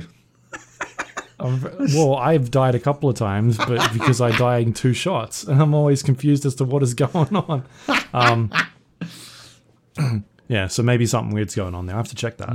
Because I thought it was just a power-up you get. Like, you get an extra one when you like finish some levels and shit, and it always goes to 4. Maybe I've got 3 by default because I bought. Maybe it's pay to How win. much of this have you played? Heaps. Why? I'm up to like node 5. I don't really know where I'm up to. But I've had it, like, I bought it early access fucking ages ago. So maybe... Oh, maybe you've got the pay-to-win version. Maybe I've got the pay-to-win version. Maybe that's what's going on. Yeah. They give me an extra life. So there's like a chunk of levels you've got to complete, and every once in a while it'll give you a new ability you've got to try and select between. And eventually, once you finish that chunk, you move on to a next series of levels you've got to try and figure out. And sometimes you get new unlocks once you've done them. There's little like bits of storytelling that's sort of sprinkled in between. But yeah, it's not anywhere near like the original game. It's it feels like a spin-off, but at the same time, a spin-off that's got a bunch of like crazy wacky mods that they've thrown in. Stuff like being able to throw your katana and have it come back to you, like force powers. Yeah. Just weird, like you can like warp to people and punch them. It's like a charge ability. Yep. Being able to throw objects faster than any, like more powerful and quickly.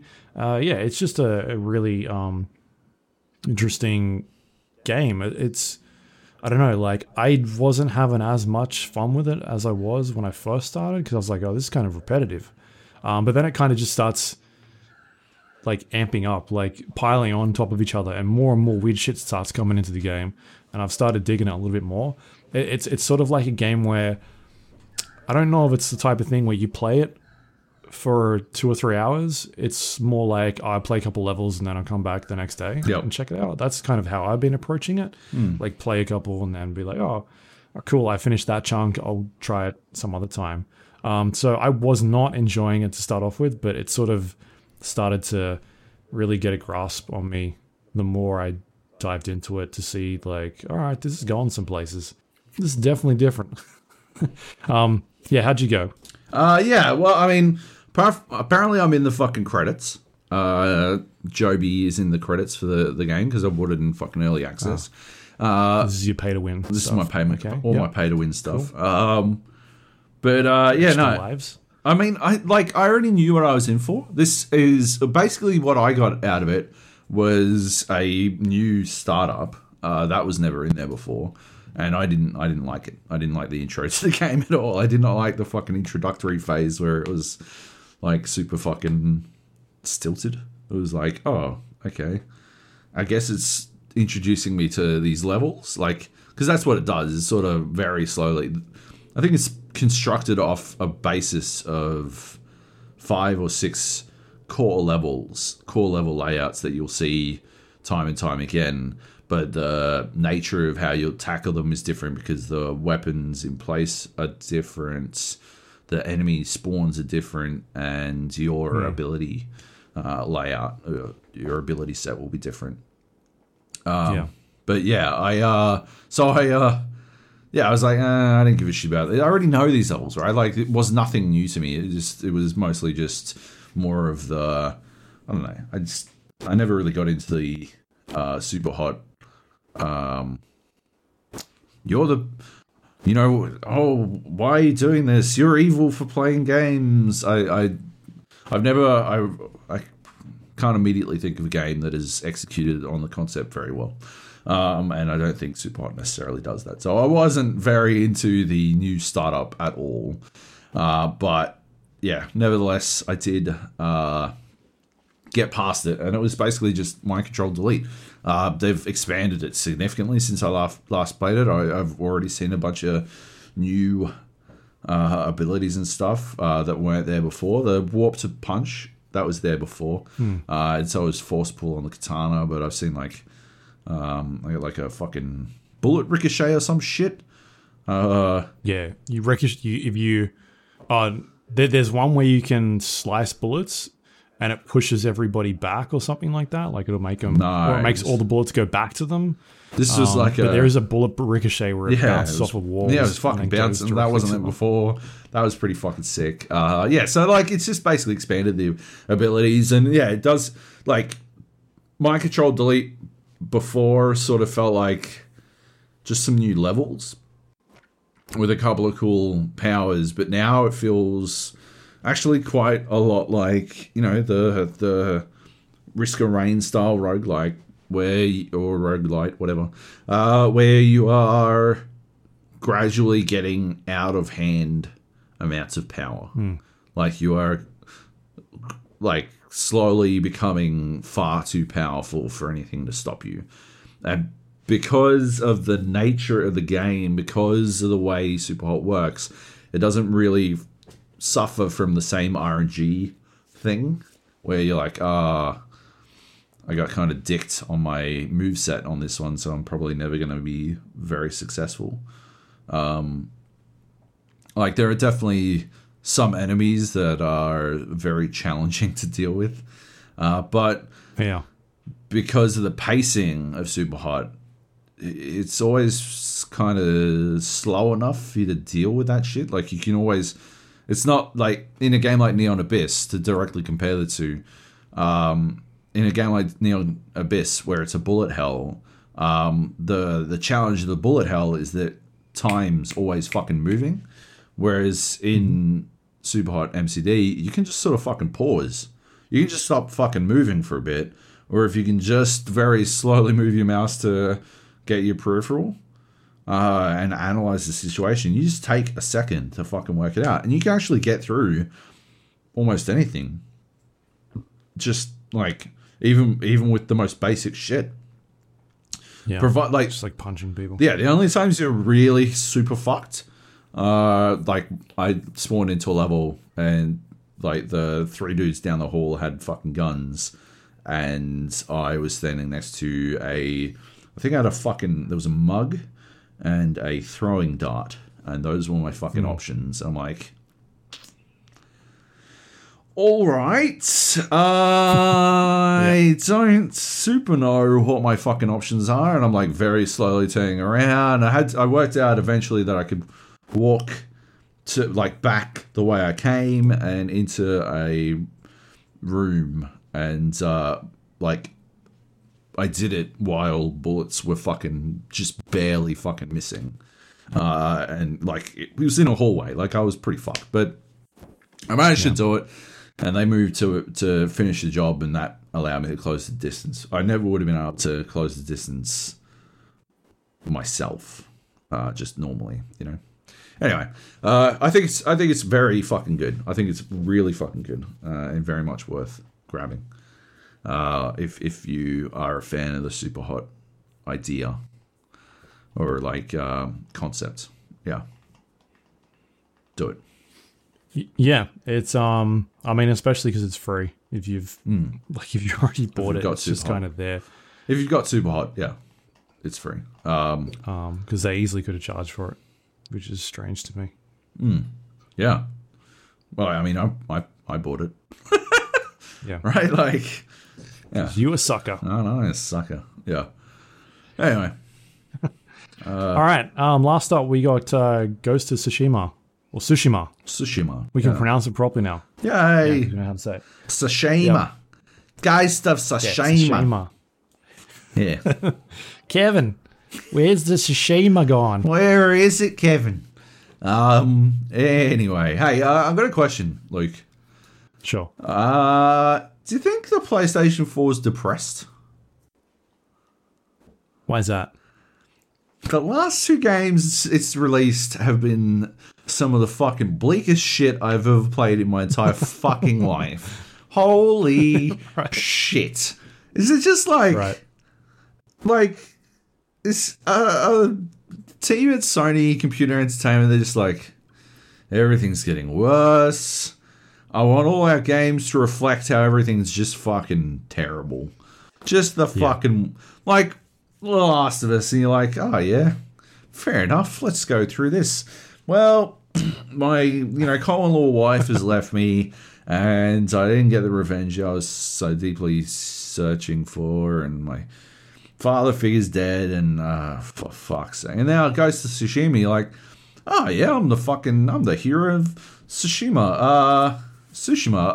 I keep saying Tsushima now that we said, we shouldn't have brought up Kevin. Fucking Kevin. Yeah, I'm the hero of Tsushima. Like, I can fucking do this shit. What do you need, noble citizen? How may I help you? Oh, please, great samurai, you must help me. My family, they went running down that beach.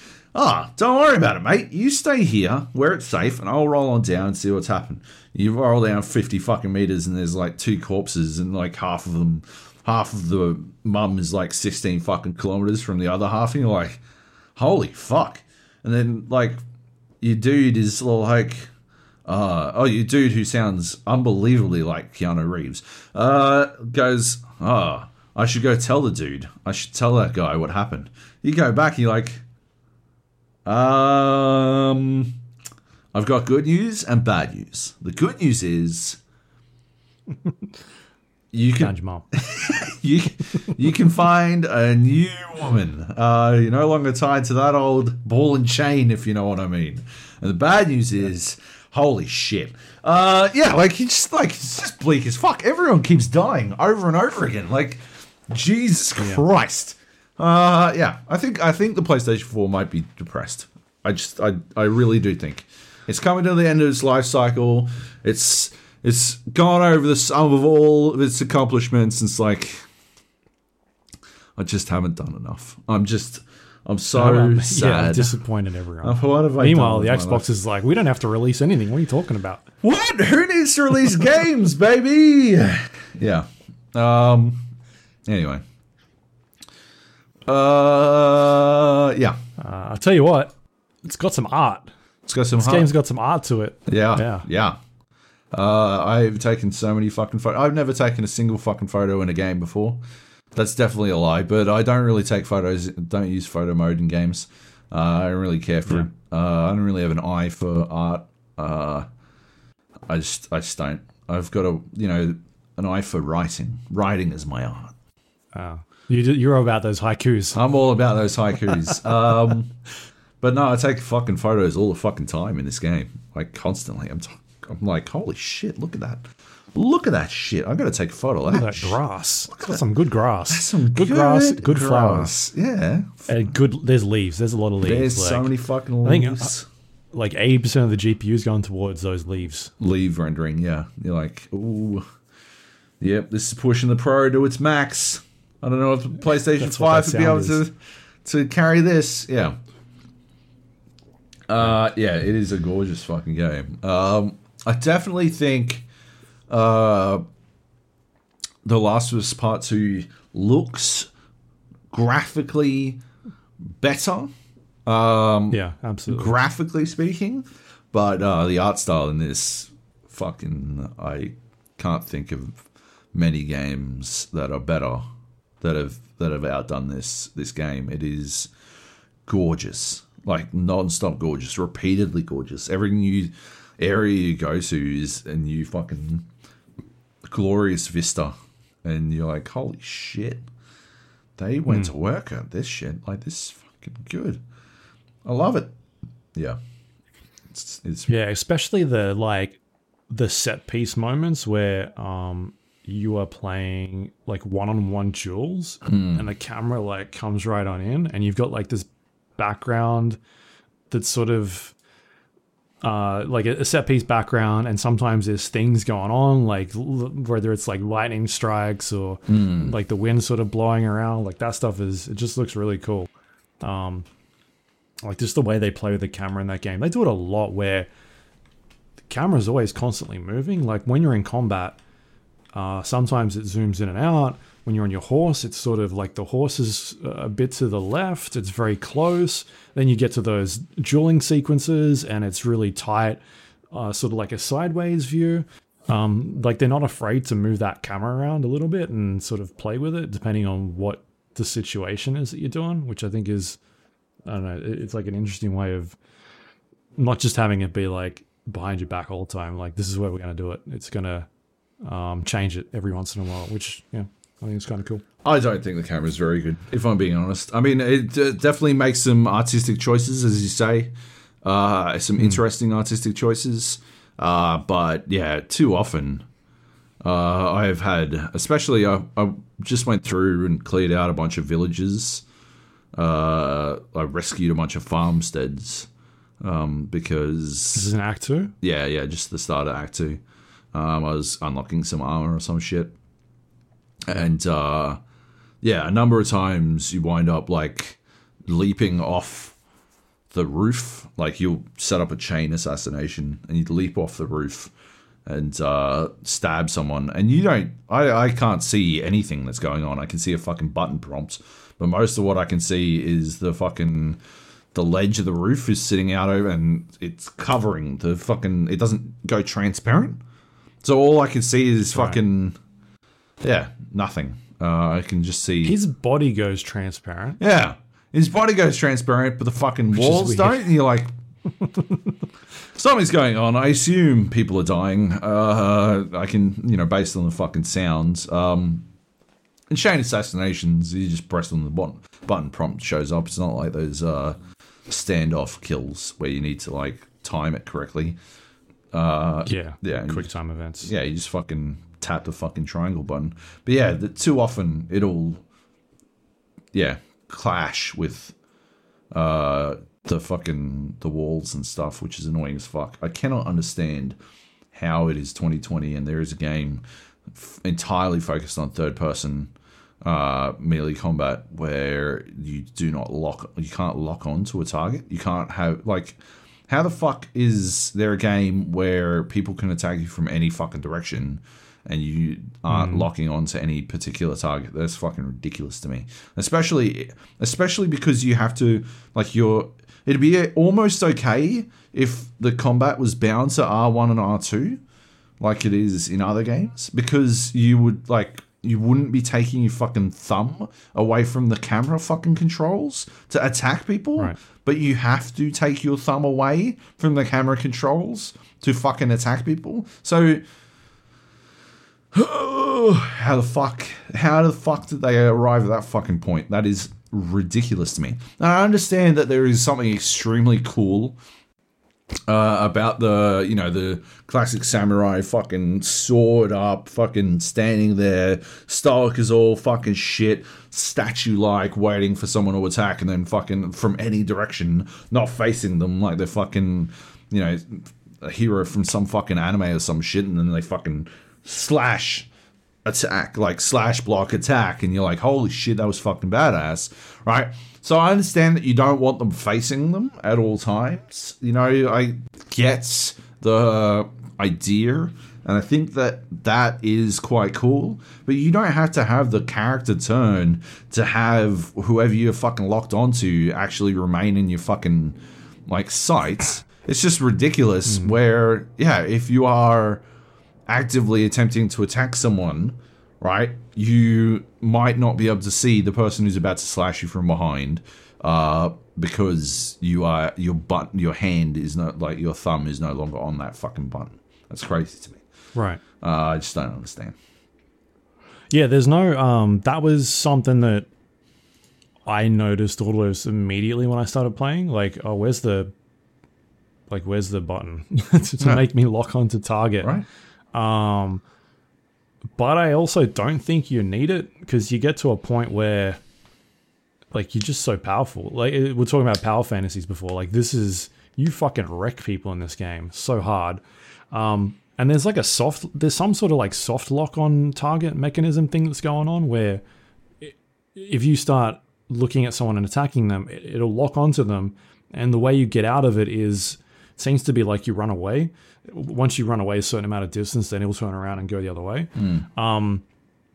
But, like, I haven't found, now that I've played it, I'm in Act 2 now, but quite earlier on, like, I didn't feel like I needed that lock on anymore, because I could just pretty much destroy anybody in a couple button presses. Like, it's not like like a Dark Souls or something where I'm trying to switch between targets and, like, I'm going to focus on this one. I just feel like I can just fuck up anybody that comes towards me. Like, it doesn't matter who I'm fighting. They'll be dead in 3 hits anyway. So let's just keep going. Like, certainly, I am like now at a point where I don't care.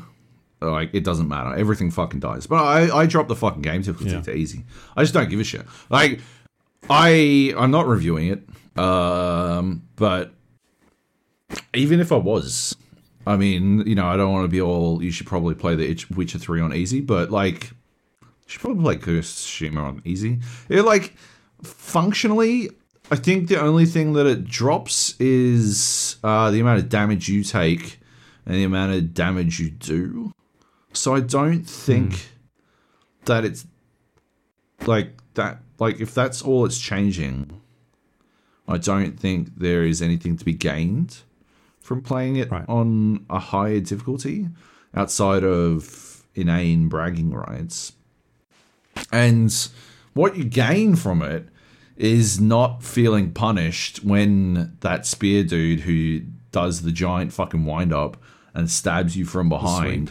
The sweep from behind. Yeah, like any sweep, you got to jump. Yeah, but if you can't see them doing it because your camera is facing the wrong fucking way, because I mean, basically, what I really like to do in this game, and what I think it does really well, is I will jump in to an area and I will bait every single fucking person in the area, every single enemy in the area, into coming towards me, and then I'll fight them all at the same time in glorious fucking spray, a fucking fountain of blood.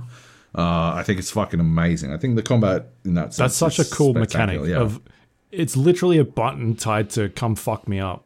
Yeah, like, let's go. It's the Morpheus, like, come at me. Yeah. Like, there's a button for it. You're like, all right, okay, cool. And yeah, you're just like, well, we're fucking doing this. Let's go. Let's like, I want everyone to fucking. I'm not stealthing shit. I don't need stealth. I don't think it's a good stealth game. No, I don't think so either.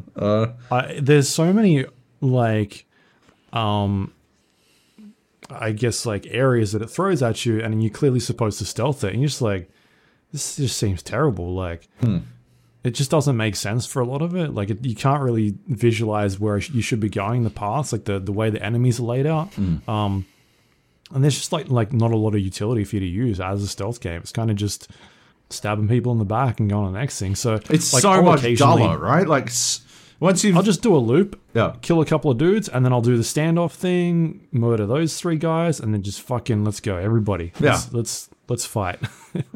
Like, you throw a firecracker down, right? Because that lures multiple people, and then you just fucking chain assassination, and you can fire. Oh man, that shit's hairy. That's rough.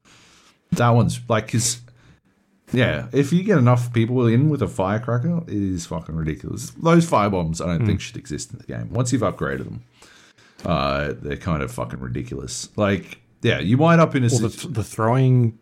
What are they, kunies or something? I can't remember. Oh, yeah, the kunai, yeah. Yeah, you just kind of throw them and just, like, sometimes it just flats out kills everybody. You're like, all right, cool, easy. Like, especially when you fought, like, I don't know, 20 people in one little village because you ran, like, I won't even do the standoff thing. I'll just fucking, like, bust on through the fucking middle. I'll shoot the 2 archers at the top because they're annoying to get to. So I'll shoot them if they're on top of a fucking stand. Just get rid of them. Get them out of the fucking picture immediately. I don't care if they see the bodies or see them get shot or whatever. That doesn't matter to me, because then I'll just run through the fucking front gates, run straight past some dudes, run up to the other end of the fucking fort or whatever the fuck it is, and then turn around and just fucking, let's go. And there's like 40 cunts all walking towards me. I'm like, this is it. Let's do this. And it is full-blown some fucking Ninja Scroll shit where you just like, whoosh, whoosh, sing, and like fucking blood. I'm disappointed. Like, there's a little dismemberment in this game, but there's not nearly as much as I would like. I'm wondering if it starts to build up towards the end when you start getting those more upgrades on the samurai swords, or if there's different type. I don't think there's more than one sword, as far as I'm aware. So. It doesn't seem like it. But I'm wondering if you get to the higher part, that's when it starts, like... I hope so. Just fucking... Because there's definitely dismemberment. I've cut people's arms off. Oh, yeah. Arms, absolutely. Lots of arms. I want that fucking, the whoosh, and then like they slide. The Resident Evil yeah, exactly. Yeah, that's what it's gotta be. Like, we gotta see more of that shit. Like, come on. Yeah. I really like the combat though. Yeah. The changing stances, man. Like it's yeah. so satisfying. Because you basically get to a point where you're fighting. The first stance is just like sword guys, and then there's different types of enemy types. You've got the brutes, the spear guys, the guys with the shields, and then every time you get a new stance, that sort of allows you to really deal with those enemies a little bit easier because you're able to break their what were we calling it, posture? Yeah. Or like stagger meter, something like that. Posture, yeah. Yeah, man. And then once you get all those unlocks for those stances, which doesn't take that long, you pretty much get it by the end of the first act if you're going through and doing stuff, which is what I did. Yep. Yeah, you just like, it's just so satisfying to be in the middle of a fight and switching between like, oh, okay, here comes the shield guy, switch that stance, deal with him, the brute comes over, you switch across to something else. And these are like mid swings. There's like, you can attack cancel in this game. Like it's like they've had fighting game people come in and be like, all right, what can we do in here? Like, have them play it. There's some insane things that you don't normally see in an action combat game like this. Like, how many games do you see where there's like attack cancels? Yeah. In, like an Assassin's Creed game. It's Yeah. fucking wild. That's probably the only thing I miss from playing it on easy, and I don't even really miss it, but I change stances based on what looks cool in a moment, not what I need at any one time. Like, Because everyone dies in one hit anyway. right? And like, well, yeah. Now that they were like, a lot of them were fucking 2 hits, which was annoying. But now, I upgraded my sword, and I've got that. I got the last one, the brute one, and he just stands there with his fucking sword like way up high, and you're like, that looks so fucking gangster. And then you like do a couple of hits, and you chain across to the fucking is it the sword one's like back the other way, and you're like, he just like switches like so effortlessly between each fucking, and you're like, oh my god, I'm just doing this. Yeah, so I'm just doing it because it looks fucking amazing while I'm fucking murdering as many people as possible. Yeah. Like, I think it's very weird. I don't know how the story's going to go yet. I don't know what direction it's going to take, but I think it's very weird that it sort of admonishes you for using stealth. You know, it's not the Bushido way. It's not the way of the samurai. And it sort of gives you a bit of shit. Like, you know, your uncle wouldn't be happy every time. Oh, this is not honorable. Sometimes he'll say it when you like stab 16 cunts in the fucking back of the neck. I did this, like, I had one farmstead left, and I was doing my usual run through and just murder everyone. But for some reason, the first dude I ran up to didn't notice me. And so by the time I got to him, I think I just unlocked like a sprinting slash. So I tried to like sprinting slash him. But instead I just sprinting assassinated him. I'm like, oh, okay. And I sprinted up to go get the next guy. And I did like a shoji assassination. Have you unlocked that? Stab cunt through a door. Sure. Oh yeah. Yep. Yeah, I don't use doors anyway. Like, I never open doors. I just fucking slice them. That's the point. When there's dudes in cages and it's like, press R2 to open the cage, and you like press R2 for like fucking, I don't know, it's like 5 seconds to unlock this fucking cage. And you're like, chop. I just chop cages, cages, chop doors, chop windows, chop fucking everything. Fucking everything's getting chopped. Fuck this shit. It's ridiculous. But I like the busting into somebody's house and like just fucking beating their door in and then just talking to them like, oh, I need to go, like, I'm poor and I need some food, and you just busted their door open. And then you steal like 40 fucking supplies from the corners, and you're like, yep. Don't worry, I will go find your definitely dead child, and you're off you roll to go find their fucking corpse of a fucking son. And you're like, well, here you go. Another job well done. Are you playing on English or are you playing Japanese? English. Yeah. Yeah, I'm playing English as well. Yeah. Only because I'd heard the Japanese stuff wasn't very good. So I like Keanu Reeves impersonator as the main character, so I'm probably never going to change, to be honest. I just think he does too good a job. Yeah. Yeah. But yeah, the back on the combat, like, it's so astounding how many different, like, you've got the stances, and then you've got, like, different types of bows as well. There's, like, a bunch of different bows. It seems like every time you hit a trigger button, there's, like, 4 options for you to choose. And then on this trigger, there's another 4 options. And there's, like, stuff that's just always unlocking. Like, there's a lot of weapons and, like, things you can use in your arsenal to, engage a certain situation, like slowing down time and shooting people with a bow and arrow and that sort of stuff.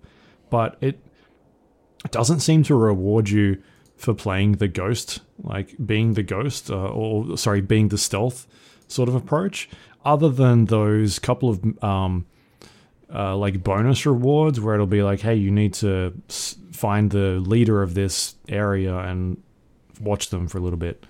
You kind of hold R2 on that and like watch them. That's the only time where I'm like, I need to stealth this area to find this guy and then do that. And after that's done, I'm just like, let's go. Everybody, line up. Let's have a crack. Yeah. So there's no like incentive for me to play it as a stealth game. Yeah. Yeah, it's weird that it's not like heavily incentivized towards stealth. Like, stealth actually winds up being pretty fucking boring compared to the combat. And yeah. I think it's a mistake, you know, like ultimately for the game to de-emphasize stealth in that manner. I guess, you know, it's one of those situations where, you know, maybe I don't have I don't get to have the same boisterous opinion because I'm playing on easy, but like it's one of those situations where if the combat was fucking Dark Souls hard and stealth was as easy as it is in this game, then I could see feeling like stealth was the way to go. Because you'd be like, oh, well, I can insta-kill a motherfucker using stealth, or I can fight to the fucking an inch of my life every single fucking go around every time I try to fight someone. Like, stealth would, you know... how in like Hitman, when you know you fuck up your stealth and you have to shoot your way out and you're like, fuck, this is gonna be fucking hairy. But that's not how it feels in Ghost. Like, even when I wasn't playing on easy before I dropped it to easy, it still felt like super easy. It was just annoying, you know, like it was just frustrating to be stabbed by some dude or have my legs swept out from underneath me from someone off camera, you know. And like that was the only I wasn't dying. It's not like I was losing my life. It's so easy. Like, as soon as you get into the mentality actually fucking healing yourself, it's the same as like I was saying in Assassin's Creed Valhalla. As soon as you shift your mentality to actually managing your fucking health, it's actually fucking easy to do. But you do have to do it. But once you do it, you like, unlike Assassin's Creed Valhalla, where there is a finite amount of fucking berries for you to find, a finite amount of rations, in Ghost, you like get resolve back doing fucking heaps of shit, like stacks of stuff. You like perfect parry. Like, even when I was playing on normal difficulty, I'd just stand there perfect parrying cunts to build my resolve back up and then heal. And okay, cool. As long as there was no one behind me, I was pretty much fine. Like, pretty much the only ways I lost health were from people attacking me from behind or getting shot by fucking archers who were outside my reach, or bears mauling me. Like, yeah, it's. I don't think the combat is anywhere near difficult enough for it to for stealth to be necessary. Something that you feel like you need to do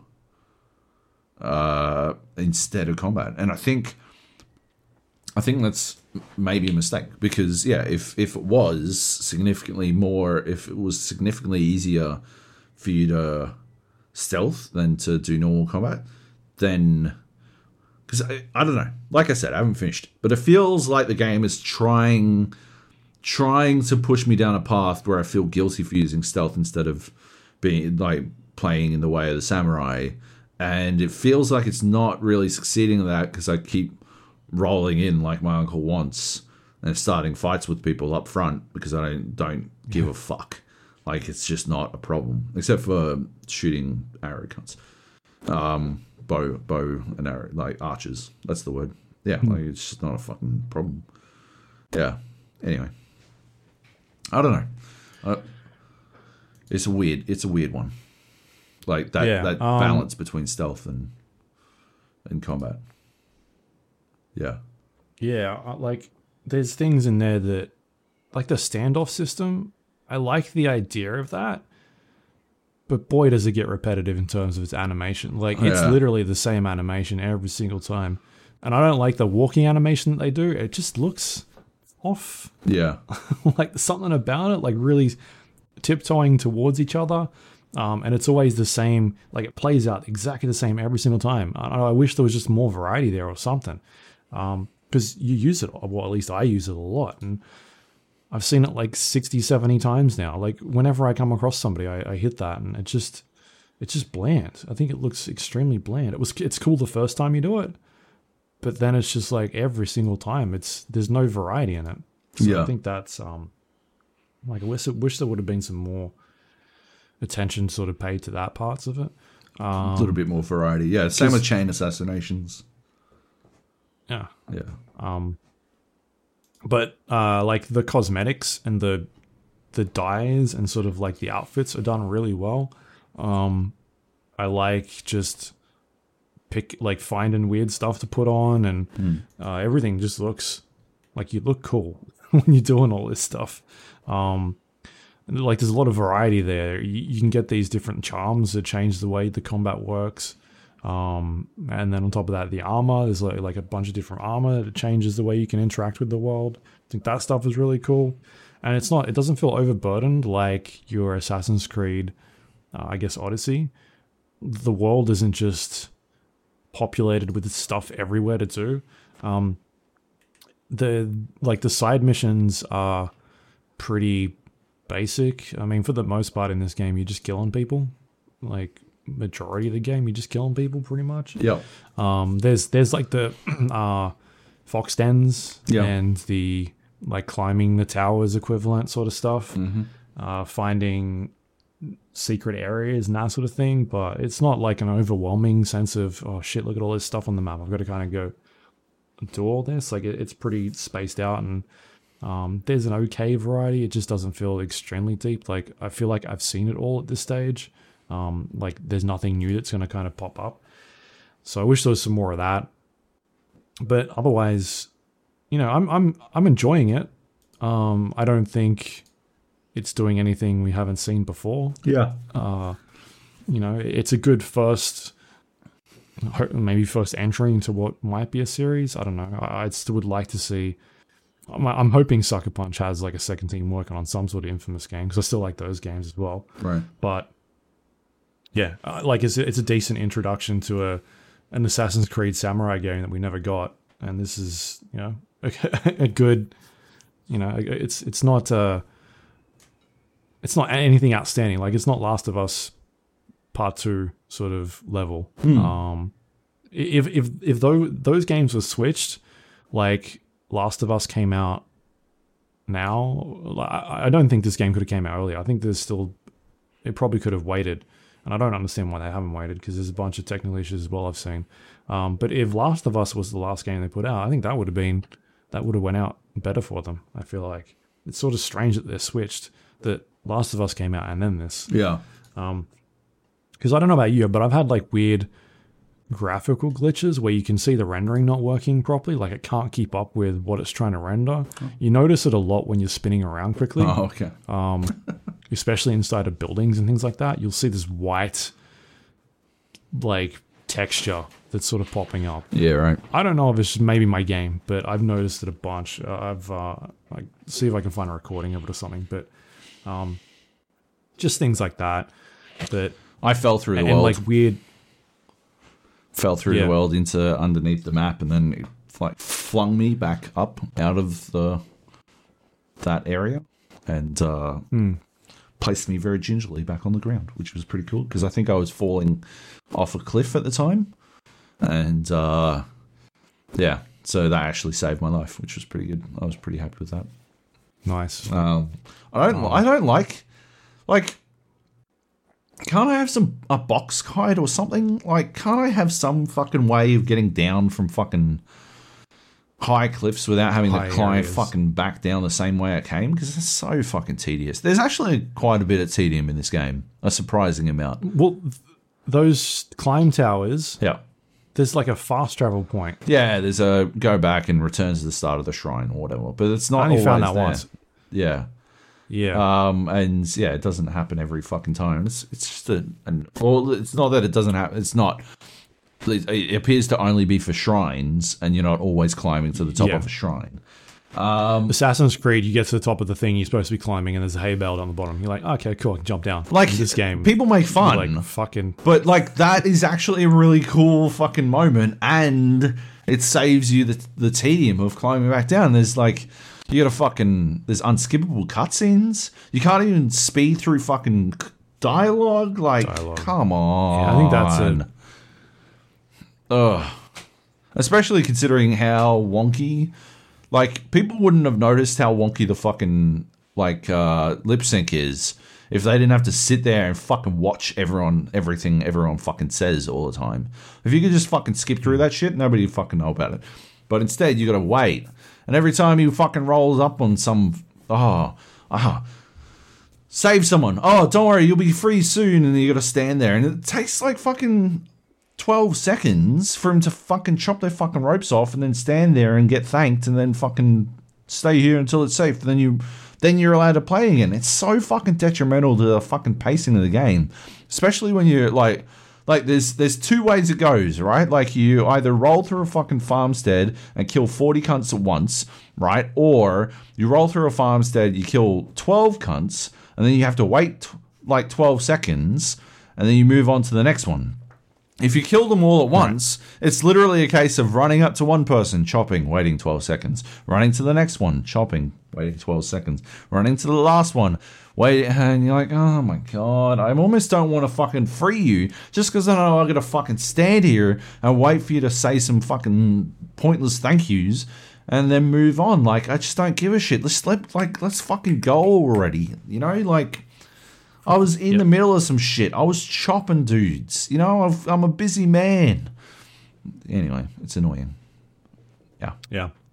The fast travel is excellent. Oh, it's so quick. Yeah, and it's very Like, that is how forgiving. fast travel should work. It gives you a lot of fucking different like locations as well. Like, you're not like stuck on one thing. You can go to fox dens you've discovered but haven't completed, like all this kind of shit. It's very Towns, like places you've not even like main city hubs, just like a farmstead that you've found with someone in it that you talk to. a little trapper cool, I camp can or some travel there shit. now. Yeah. And it's super quick. Like, I'd say 5 seconds at most sometimes. That's if you're going really far. Sometimes it's like 2 seconds. I've had parts where I've died and it's put me back in like a second or two. I'm like, all right, cool. That's awesome. None of this Dark Souls crap where you die and you have to wait 45 seconds for the game to load. So, Yeah. I don't know. I just felt that was really impressive that they just chuck you back in pretty much straight away. That's cool. Yep. But, yeah, like I'm digging it. It's not blowing my socks off, but I'm still having fun with it. It's a dumb power fantasy game where I'm just a samurai destroying everything and everyone. So Yeah. I'm digging it. Yeah, I definitely I definitely think you should play it on easy. Everyone should play it on easy. It's just the minor frustration that exists disappears as soon as you drop it to easy. Yeah. Otherwise, yeah, it's like it is. It's a dumb power fantasy game with a actually pretty good story that I'm enjoying. That I wish I could fucking skip through. Wait, you're enjoying the story, but you want to skip through it. I can read faster than they can. I can read faster than most people, and I do not need to sit here and listen to them fucking deliver lines. Like, it's a good story that I wish I could read at my own fucking pace. Yeah. Anyway. But yeah. I think, yeah, and it's absolutely gorgeous. One of the most stunning art styles I've ever seen. And yeah, they spent a lot of time in that photo mode as well. There's a ridiculous amount of stuff. Yeah. Like changing the wind speed. Yeah. Or direction. Why? Or, yeah. Like, Yeah. uh-huh. Okay. Yeah. Fair enough. Yeah. So yeah, it's out now, PlayStation 4, and Pro, I guess. I tried to check out the different performance modes. I didn't notice like any change. I don't know what it's doing.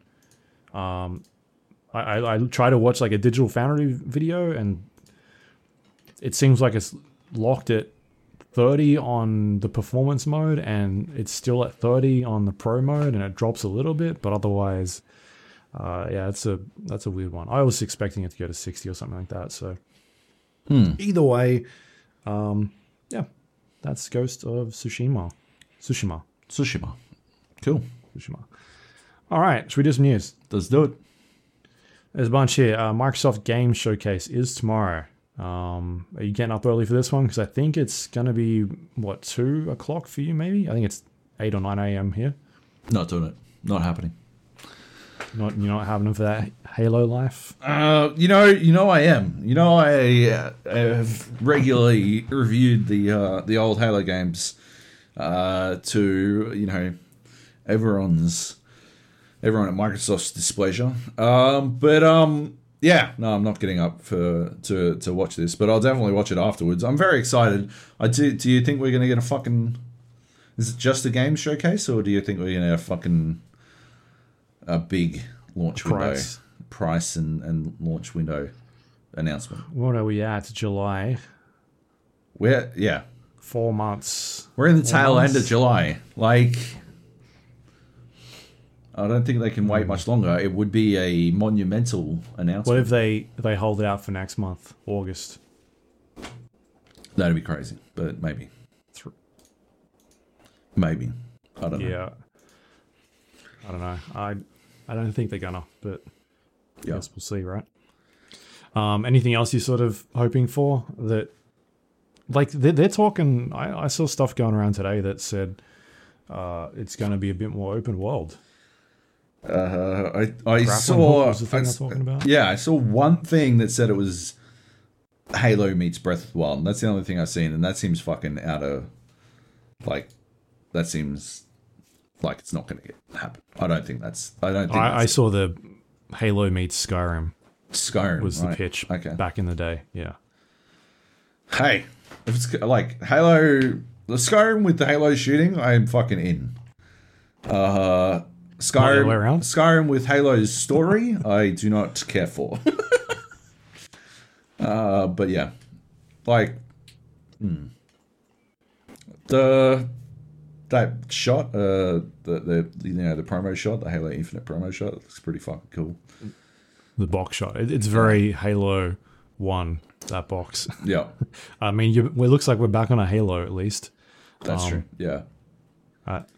Yeah, I'm not a huge Halo fan, so yeah, I guess they'll have to show me something else, or at least show me something that'll really want me to play Halo. Yeah, I've played a bunch of them; it just doesn't grab me as much as most people, I guess. All right, so we'll probably talk about that next week once we know exactly what's going on. I just don't think there's gonna be a price tomorrow. I feel like they're waiting for each other to get as close as possible. They're definitely still playing chicken, 100%. Yeah. But at the same time, there's the possibility of them coming out and saying, hey, here's our Xbox Series 1 and S, whatever they're calling it.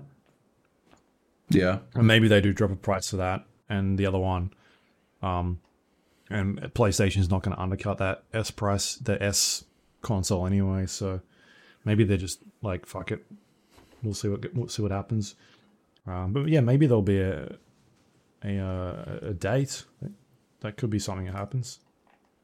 So anyway, we'll see. We're just speculating. Next up, we've got Ubisoft won't be increasing the price of next generation games in 2020 at least. This came from a investors call yesterday, Yep. where they were asked a question about the price of next generation games in relation to, I guess, Take-Two, saying that they were jacking theirs up to $70 US. Originally, the prices in the US here are 59 or 60 US. But yeah, Ubisoft says at this stage they're not doing that. They didn't say they won't be doing it in the future, but at least not this year. Yep. So I guess there's going to be a line drawn in the sand as to like where we're going to see prices go for games. It's kind of interesting that Take-Two, or 2K at least, were the ones that did it first on their extremely egregious basketball game Yeah. with microtransactions in it. Pretty gross. Yeah. Some more Ubisoft news. This comes in relation to a lot of the allegations about workplace conditions in Ubisoft recently, but according to a bunch of people in a Bloomberg article, Cassandra, who was one of the protagonists from Assassin's Creed Odyssey, was originally supposed to be the only character that you could choose in that game. It wasn't until decisions were made by the editorial team and also the former chief creative officer to add a male character because women don't sell games. Yeah, it's pretty gross, especially considering the rest of the allegations about the corporate culture at Ubisoft. Yeah, there's not really a single good thing about this. I think most people played as Cassandra as well, which I thought it was the other way around. really most of the people I I saw read too that like a third as of people Cassandra. played as Alexos. Alexos? A third of people is not most. Sorry, I meant 3/4. Right. Yeah. Regardless, yeah, it's hyper gross, and yeah, I don't know, man. Just a bad move altogether. I wonder if Ivar from Valhalla is canonically a male or female. I guess we'll find out one day. So sorry, here's an article from 2018 that says 2/3 of players picked Alexos right. as the primary protagonist. Fair enough. Yeah, I don't think that they wouldn't have played the game if they had to be Cassandra, you know? It's pretty ridiculous. Yeah. And the guy that was suggesting this is the guy that's now stepped down due to sexual assault allegations and workplace Right? Like, it's so gross. culture. Yeah. Yep. Anyway. Um, Cool. All right. Next up, we got Spider-Man Miles Morales will be having a performance mode, and that performance mode is 4K 60 frames per second, which is I am all for. Yeah. Like that is what I want to see going to this next generation. Like the selection, like the options. I want 60 frames per second to be a standard. Yeah. To like give the players the option to either go with smooth frame rate or the everything looking shiny and bells and whistles and your ray tracing and all that sort of stuff. Because like I play games on PC where if I'm not getting a frame rate that I feel like is good enough, like I'll turn my graphic settings down. Like I would generally pick frame rate over graphics if I'm playing a game that I feel like benefits it. Yeah. And an action game like Spider-Man, I think benefits that sort of stuff. Like it's supposed to be quick and fast paced and that sort of thing. So I'm interested to see what this game looks like at 64K. Yeah. And then also what the pro mode looks like. Is it ray tracing and that sort of stuff that'll be disappearing, or is it other things? So I don't know, what do you think of this direction? Like absolutely, do it to it. I will be very intrigued to see how the two of them look side by side, performance mode and I don't know, graphics mode or whatever the fuck you call it. But yeah, for a game like Spider-Man where it comes down to that feeling of speed, which as I went on and on and on about with the original release, I didn't feel like it did well enough on the PS4. If they can make it feel faster, and I think 60 frames will make it feel faster, then yeah, I'm definitely going to play performance mode, 100%. Yep.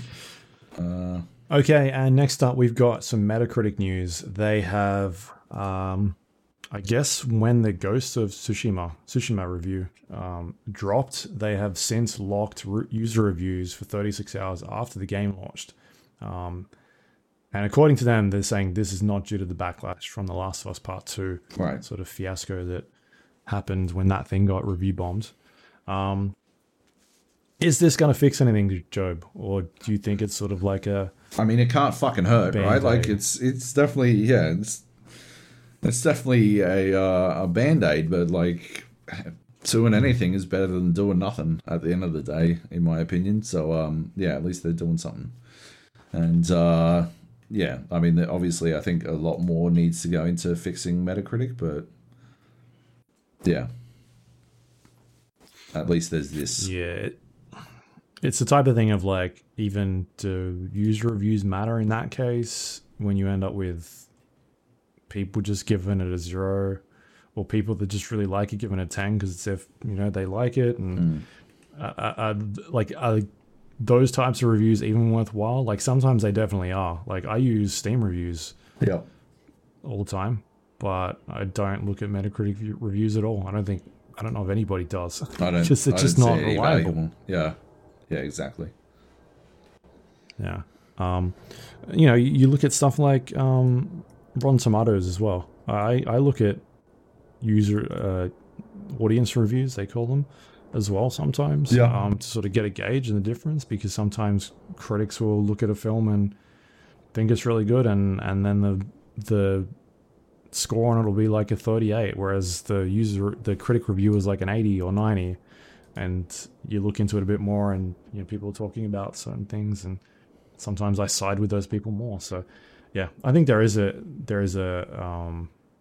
use for that stuff, but Metacritic I've never found any use for at all. It just seems like a dumpster fire most of the time. Yeah. Yep. And I don't know how you fix that without having like some sort of API that hooks into like whether or not you've actually got the game, or like I don't know how you do that, because you talked a couple weeks ago about like Rotten Tomatoes and having like verified reviews of people that have to purchase through like Show Their Ticket Stub or Fandango or something like that. Like something. I still think that is the only way to really fix it. I don't think Metacritic cares too much. I think Metacritic likes the traffic that they get from people engaging in review bombing, as empty as that is, and so they don't care too much to fix it. But does anybody care really? Like developers care? Yeah, maybe I don't know. I mean, slightly, but there are a lot of dipshits on Reddit and Twitter who will point to user reviews and use it as some sort of indication that the game reviewers are bought off and paid off to lie to you, when it's obviously fucking not the case. So. All right. And the last story we've got here is about Gamer Girl, a trailer that was posted on the PlayStation account, then quickly deleted, and then a lot of backlash about this this game, which is a FMV game where you play a streamer's moderator while you help her go about her life as a streamer, and then situations unfold during that I don't know however long it is, the course of the game, where it seems like she starts getting stalked and things like that. And as a moderator, you must try and help her out of this situation. This copped a lot of shit like when it dropped. Was it warranted, do you think? I absolutely think it was warranted. This seemed gross as fuck. I mean, like, I said it on Twitter, I do not think that there is a good time to release a trailer like this, but there cannot possibly be a fucking worse time than while the Twitch community is still in the midst or at the tail end of reeling from a non-stop barrage of sexual assault allegations being leveled at all manner of people involved in Twitch communities, from streamers, community liaisons, moderators, etc., etc. There is a real situation in the Twitch community at the moment that does not lead itself to providing a decent platform for a game about a moderator who is far too involved in the life of the person he has an infatuation with. So yeah, there's absolutely no way that this was a good idea to A, release this trailer, and B, release it now. Yeah, I understand the backlash 100%. There is, I mean, I think you can make an argument that the moderator relationship people have, moderator streamer relationship people have, is worth exploration. Sure. Yeah. And we obviously haven't played the game. We don't know where it goes in terms of that. Absolutely. But the things it was portraying makes it seem like you're have some sort of connection with this person and you're trying to save them and like just weird stuff like that. Yeah, and I think it places an unhealthy emphasis on that relationship or the nature of that relationship. And yeah. If you were playing this game as the streamer, that might have been more interesting. Yeah, it would be quite different, I think, because it would change that relationship, change the nature of it. And I think it'd be a bit of a healthier way to explore it. Although, again, whether or not there is a healthy way, just don't know. And whether or not this game ultimately does find a healthy way, we don't know because we haven't played it. But based on what we saw, whoo, holy shit, are you kidding? Yeah. And calling it Gamer Girl, holy crap, what are you doing? That's a terrible name. Holy fuck. People are speculating right now this game has been ditched. I think it comes out. Yeah. It had a release date of like September. Right. They're not cancelling the game because a bunch of people on the internet got angry. Like, they'll put it out. People will play it. I mean, it's had probably good fucking marketing for them, I'll tell you that. Yeah. Like we're talking about it. Yeah, absolutely. I'm interested in checking it out at least to see what it's about. Yep. At this stage to talk and analyze it, but I think this game comes out. They might not publicize it anymore. I think it'll drop. Like, there's no way PlayStation drops this again on their account. Yeah. Not from all the shit they got. Anyway. And that is it. That's the news of the week. I think we'll have a bit more next week. At least interesting stuff. You've missed Herman Miller. Herman Miller and Logitech have revealed the Herman Miller Cross Logitech G Embody gaming chair. Herman Miller. I don't care. Herman Miller make the Aeron, widely accepted to be the best office chair in the world. This is $1,500 US. It is a gaming version of the Embody, which is supposed to be the update to the Aeron, but nobody fucking likes it. And it's different from the original Embody in that it has an extra layer of foam to better support your posture while you play. And they've added new technology to keep you cool as well. Have you did they give you one of these or something? What is going on? What is happening right now? No, I was just about to say, the Embody is literally no better than my current chair, which was admittedly quite expensive. The Ergo Human that I'm sitting on at the moment, the Embody is functionally identical. The only difference is the Embody has a 12-year warranty, and this thing has a 10-year warranty. And this thing was $1,200 and $1,500 US. That Logitech is going to cost around 2,100 Australian. So, anyway, if you want a good gaming chair, Ergo Human. Awesome. This podcast brought to you by Ergo Human. No, I'm kidding. No. No, I wish. Unless they want to give us a chair. They'd have to give you a chair. I already got a chair. I don't need a fucking another chair. Anyway. I've got a chair. I got my DX Racer. DX Racer. DX Racer. Anyway. Yeah. Questions That time. is Questions time. the news. Let's do it. Fridge Monster Man writes, "Hi Luke, hi Job. Thanks for clearing up the ending of The Last of Us for me on last week's show. Makes sense to me now. When reviewing games, how much distinction is made between the critiquing art side of things and the informing consumers side of things? Does it come down to the outlet you're writing for, or are the lines a bit blurred?" It definitely comes down to the the outlet you're writing for, because there are certain places that place way more emphasis on certain things. Like, for example, for IGN, they want you to emphasize, like IGN versus GameSpot is a really good example. IGN wants you to emphasize your feelings, your opinion more than GameSpot does. That doesn't mean that GameSpot doesn't want you to go into that stuff, but they want you to frame it more from a information for the consumer perspective. So yeah, there's definitely a difference between the outlets.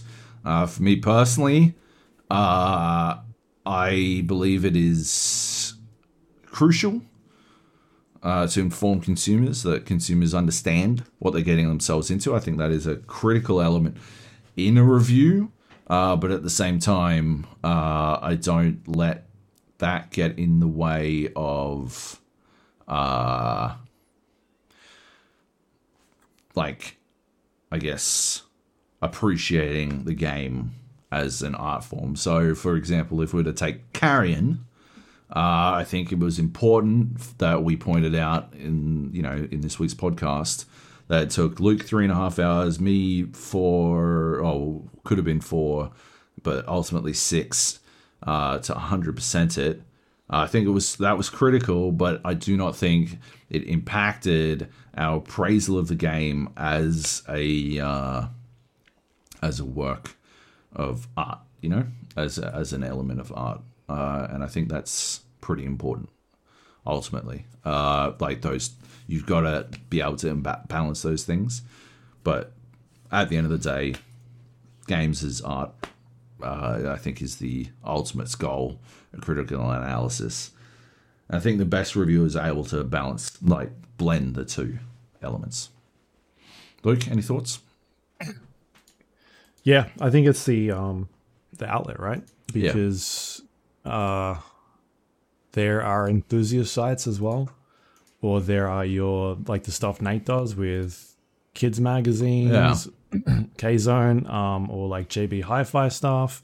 I think the most of the sites that all the sites I've written for, enthusiast sites, right? We write about it to tell consumers what we think about it for the most part. But then you look at like the stuff I've written for Carrion, and I don't think I wouldn't say it's a critical analysis of the game. It's just my thoughts about what I like and what I didn't like. Yeah. That's about it. I haven't gone into the intricacies about how, relationships between people in like a Last of Us game or something like that. That's not really what I do in those type of things. Yeah. There's definitely games where I've written more, focused on the art side of it. Yeah. like your like Red Dead Redemptions and things like that. And then there's other games that I'm just like, you kind of know the style you want to go for depending on the game as well, I think. Oh, some games so I think absolutely games can warrant it affect more, yeah. Like, I don't think Rocket Arena necessarily warranted a in-depth analysis to the arts of the game, although, you know, Right. outside of the aesthetic itself. You know, I mean, the extent to which I spoke about the artwork in the game, the visual style of the game, was mostly in service of talking about the clash between that aesthetic and the design. the design, yeah. Like, but at the end of the day, you know, it's still a summary of the game as a whole, beyond advice to the consumer, I suppose. Yeah. Yeah. I don't know. I think you kind of just know. Yeah. You kind of just know what you, depending on who a you're bit writing of a gut for feeling. and what it is you're writing about. Yeah. Like, especially with things where you start running into problems with word limits. Yeah. A lot of sites these days don't like big articles. Some of them do. It just depends on what you're writing for. It's ridiculous. They should all love giant articles. They should be going for more words. There's no limitations on fucking... It's not like you're paying per character. It's not a fucking magazine. You don't have space limits. And time on page is the primary metric for every fucking SEO element that I've ever fucking seen. So I don't understand why they would want less, but whatever. Yeah, good question. Fridge Moss Man was posing the question about the barbecue sauce pasta. And I took another run. I took a run at his specific recipe, which he posted earlier. I read out on the podcast. And took a run at that one, but I modified it a little bit because I made it into a pasta bake. I had a bunch of barbecue sauce, and I added half a block of cream cheese into the pasta when I added the sauce, and then I baked it with cheese on top, and it was fucking phenomenal. It legit tasted like a barbecue fucking chicken pizza, like you know, with barbecue sauce base with chicken on top, but as a pasta bake. It was fucking phenomenal. Everyone should try it. Crusty Raven writes, apologies to our glorious podcasting overlords Jazzy Joby and Lionhearted Luke for my non-question last week, as when I heard my name mentioned in the questions, my mind went, what the fuck? I didn't post a question, and then it dawned on me. There may have been alcohol involved in posting that, and I could have been distracted. Anywho, this week I have a couple of quick questions for the two of you. What classic arcade game gobbled up your 20-cent pieces when you were a youngin'? Luke, what'd you play? I'll go first. Gauntlet Legends. I played so much fucking Gauntlet Legends. It was ridiculous. 4 players. Me and my brother played the shit out of it. Anyone else was welcome to join in with us. But yeah, generally we were just fucking hammering through on our own. For old school, I gotta go with, I think, Galaga. I played a lot of fucking Galaga.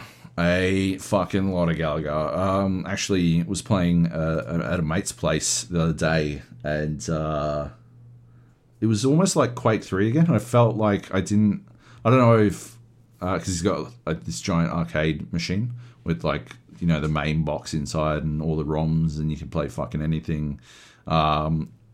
Actually, that reminds me, another one was fucking Die Hard Arcade. I played shitloads of... I was far more successful at Die Hard Arcade on this machine than I was at Galaga.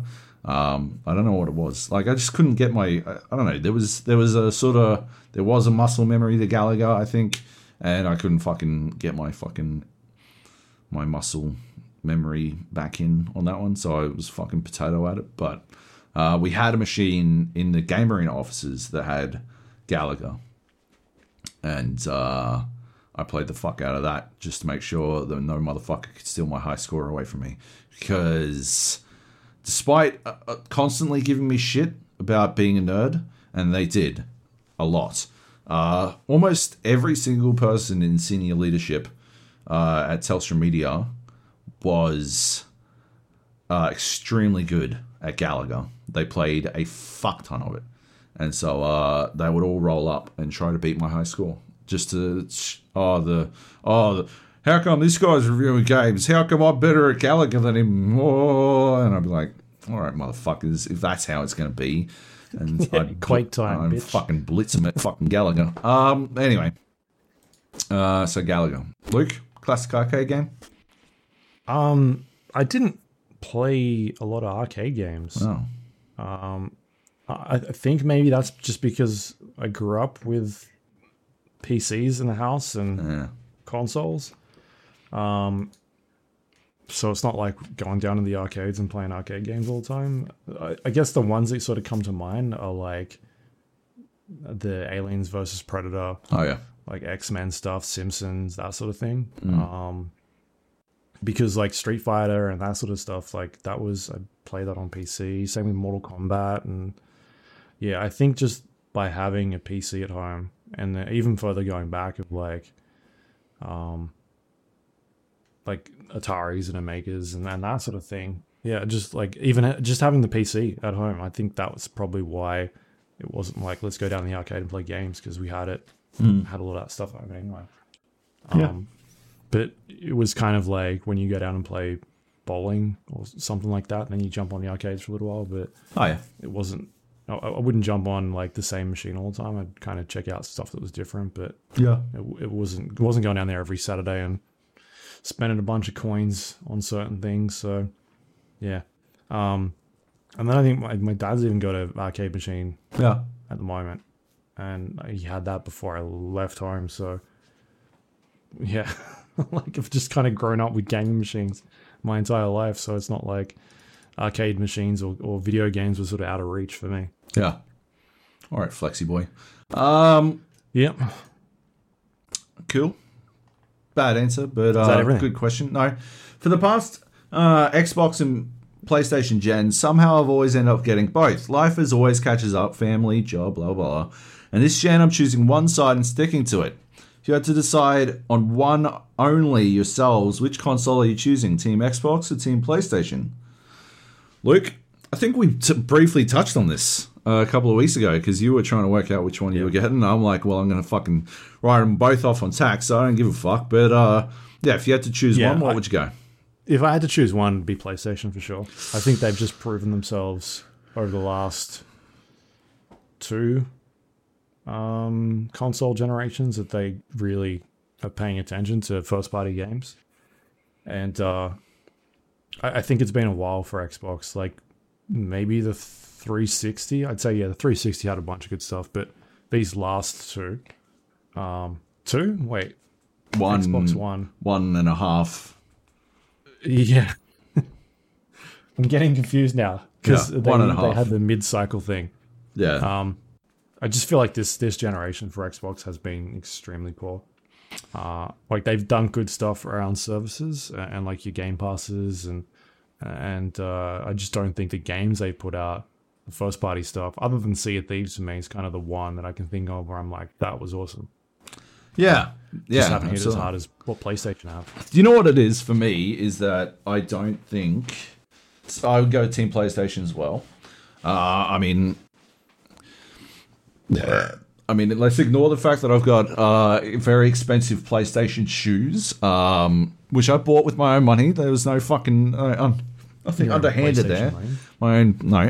Anyway, I'm obviously a bit of there's a bit of PlayStation fanboy in me, but no, I would go PlayStation because, as you said, like, there's nothing on the Xbox One over its life cycle that I feel like I missed playing or couldn't have played if I didn't have a PlayStation or a PC. If I had a PlayStation or a PC, I could have functionally played everything worth playing on the Xbox regardless. I wouldn't have missed out on anything. But if I only had an Xbox and a PC, I would have missed out on some of the best games of the generation. Like, flat out the best games of the generation. I wouldn't have played God of War. This generation, man. Yeah. God of War, Spider-Man, Bloodborne, Horizon, Uncharted, Last of Us. Yeah. Like, there's a bunch that I can think of off the top of my head. And then there's stuff that's not like as... Dreams is another one I can think of. Yeah. But they've got like a huge range of stuff that is like Days Gone was fine. It wasn't anything spectacular, but Detroit Become Human, I still enjoyed most of that game. Fuck that game. Even though the ending was terrible.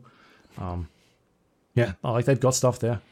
Yeah, exactly. And like, even though a lot of the PlayStation exclusives are very slowly coming to PC, a lot of them aren't, and I think that is a pretty severe distinction, a very important distinction. I think you can accomplish enough with a PC and a PlayStation, and if you can't have a PC and a PlayStation, I would choose a PC before I chose a PlayStation. If I'm being fucking honest, 100%, because you can stream to most TVs if you really want to play on a fucking couch, and it's far better going that way than it is going from PlayStation to your PC. I'll tell you right now, and the fucking networking involved is the same on my end, so it doesn't make sense that streaming my PlayStation and my PC is way worse than streaming my PC to my TV. That doesn't make sense. Anyway, I think we're going to see Sony change next generation with this PC stuff. Yeah. Just by what we've seen from them in this last couple of months with Death Stranding coming out. Yeah. And Horizon's out is it next month? August, I think. I'm going to replay that game. I'm going to buy it. Like, I'm keen to play it on PC again. And I think they'll see the sales from those games and be like, oh shit, look how much money we could make doing this stuff. Like, we can double dip. We'll do the Red Dead thing. Fuck it. And then once they see that, I think they're going to start doing that a lot more with their first party titles next generation, at least. Even if it's just like a year after the release or a year and a half or something like that. I think that's going to be a focus for them moving forward. But if I had to pick between one or the other, it'd be PlayStation for sure. Hands down. Yeah, absolutely. Yep, cool. Great. Oh, hang on. There's a little bit more to it. Sorry, my fucking question page. Big love, guys, and thanks for the oral pleasure week in and week out. What a fucking sentence. Thanks for writing, Krusty Raven. I'm glad it wasn't a link this time. It was very confusing trying to read that out. That is the questions. Thanks, Fringe Monster Man and Krusty Raven. Good stuff. Yeah. Cool. That is the show. You can find us on iTunes, Android, Windows Store, Spotify, YouTube, all the places you get your podcast from will be on there. You can find us on the Gap, the GA podcast, or the Gap podcast. One of those three will bring us up for sure. You can also email us if you'd like to, thegapodcast@gmail.com, or you can go to our Discord page, thegapodcast.com/Discord. You can leave us questions on there. You can jump in and just talk general crap. I think I can see someone talking about Nate's new preview that's gone I haven't read it yet, for but I'm very excited. Star That went up Wars? last night, I think. I'm very excited to read it. His interview with him was fucking phenomenal. Did you read that? No, I haven't seen it. There was fucking juice in that interview. I don't know if they linked to it. As I said, I haven't read the preview. But read the deep dive interview. They go fucking in. Like, some of the shit they're talking about is full blown, like, deep dive balancing shit. It's really good. It's definitely worth reading. Yeah. That's cool. So yeah, you can find us on Discord. You can also find us on social media, facebook.com/GA podcast, twitter.com/GA podcast. You can go to our YouTube page, gapodcast.com/YouTube, and you can watch the podcast in video form. Occasionally we chuck up videos of the things we're talking about in the background. Last week there was a bunch of stuff that went up. We put some Assassin's Creed Valhalla and Watch Dogs Legion preview that Job did. There was also some Hyperscape and Rocket League as well on there. So a bunch of video. On top of, we put our Carry On interview up as well as a separate video. So you can also, if you maybe missed that on last podcast, you can go check that out as well. And yeah, and more things on there as well. You can also go to our website, thegapodcast.com. It's got links to all those things we just talked about, including past episodes of the show. If you want to read some old reviews or read Job's Rocket Arena review, you can go do that. That's on the site as well. Yep. And that is all thanks to our Patreon members who help support this show. If you would like to do that, you can go to patreon.com/the GA podcast and become a monthly member. It helps us pay the bills, so we greatly appreciate everyone that helps support us from month to month during these very hard times. You're the best. And that is it. Anything you'd like to talk about before we go, Job? No. No, nothing else. You can find me twitter.com/Luke Laurie. I think keep an eye out on the website. I'll try and get a chance to put that review up. Of Karen? Record it. Probably tomorrow, though. Sweet. So it's getting too late now to do that. Yep. So this embargo for Carry On is, I think it's tonight. So podcast might go up a little bit later than normal for Patreon people, but we'll try and get it out as soon as we can. And otherwise, we're back next week talking about probably some more Ghosts and obviously the big Xbox news, whatever happens tomorrow. I might get up for it. Might get up at 9 o'clock or 8 o'clock, whatever time it is. Look at you go. Look at you go. We'll see. I'm going to get excited. Any predictions? Fable or new? What about From Software game? No, nothing. It'll be Halo. What about Forza? Halo, Fable, and Forza, and that's it. That's it. It's not going to be anything out of the ordinary. What about indie games? No, not tomorrow. They're going to focus deep dive on Halo. I think we'll get a lot of Halo. Cool. See you later. Bye.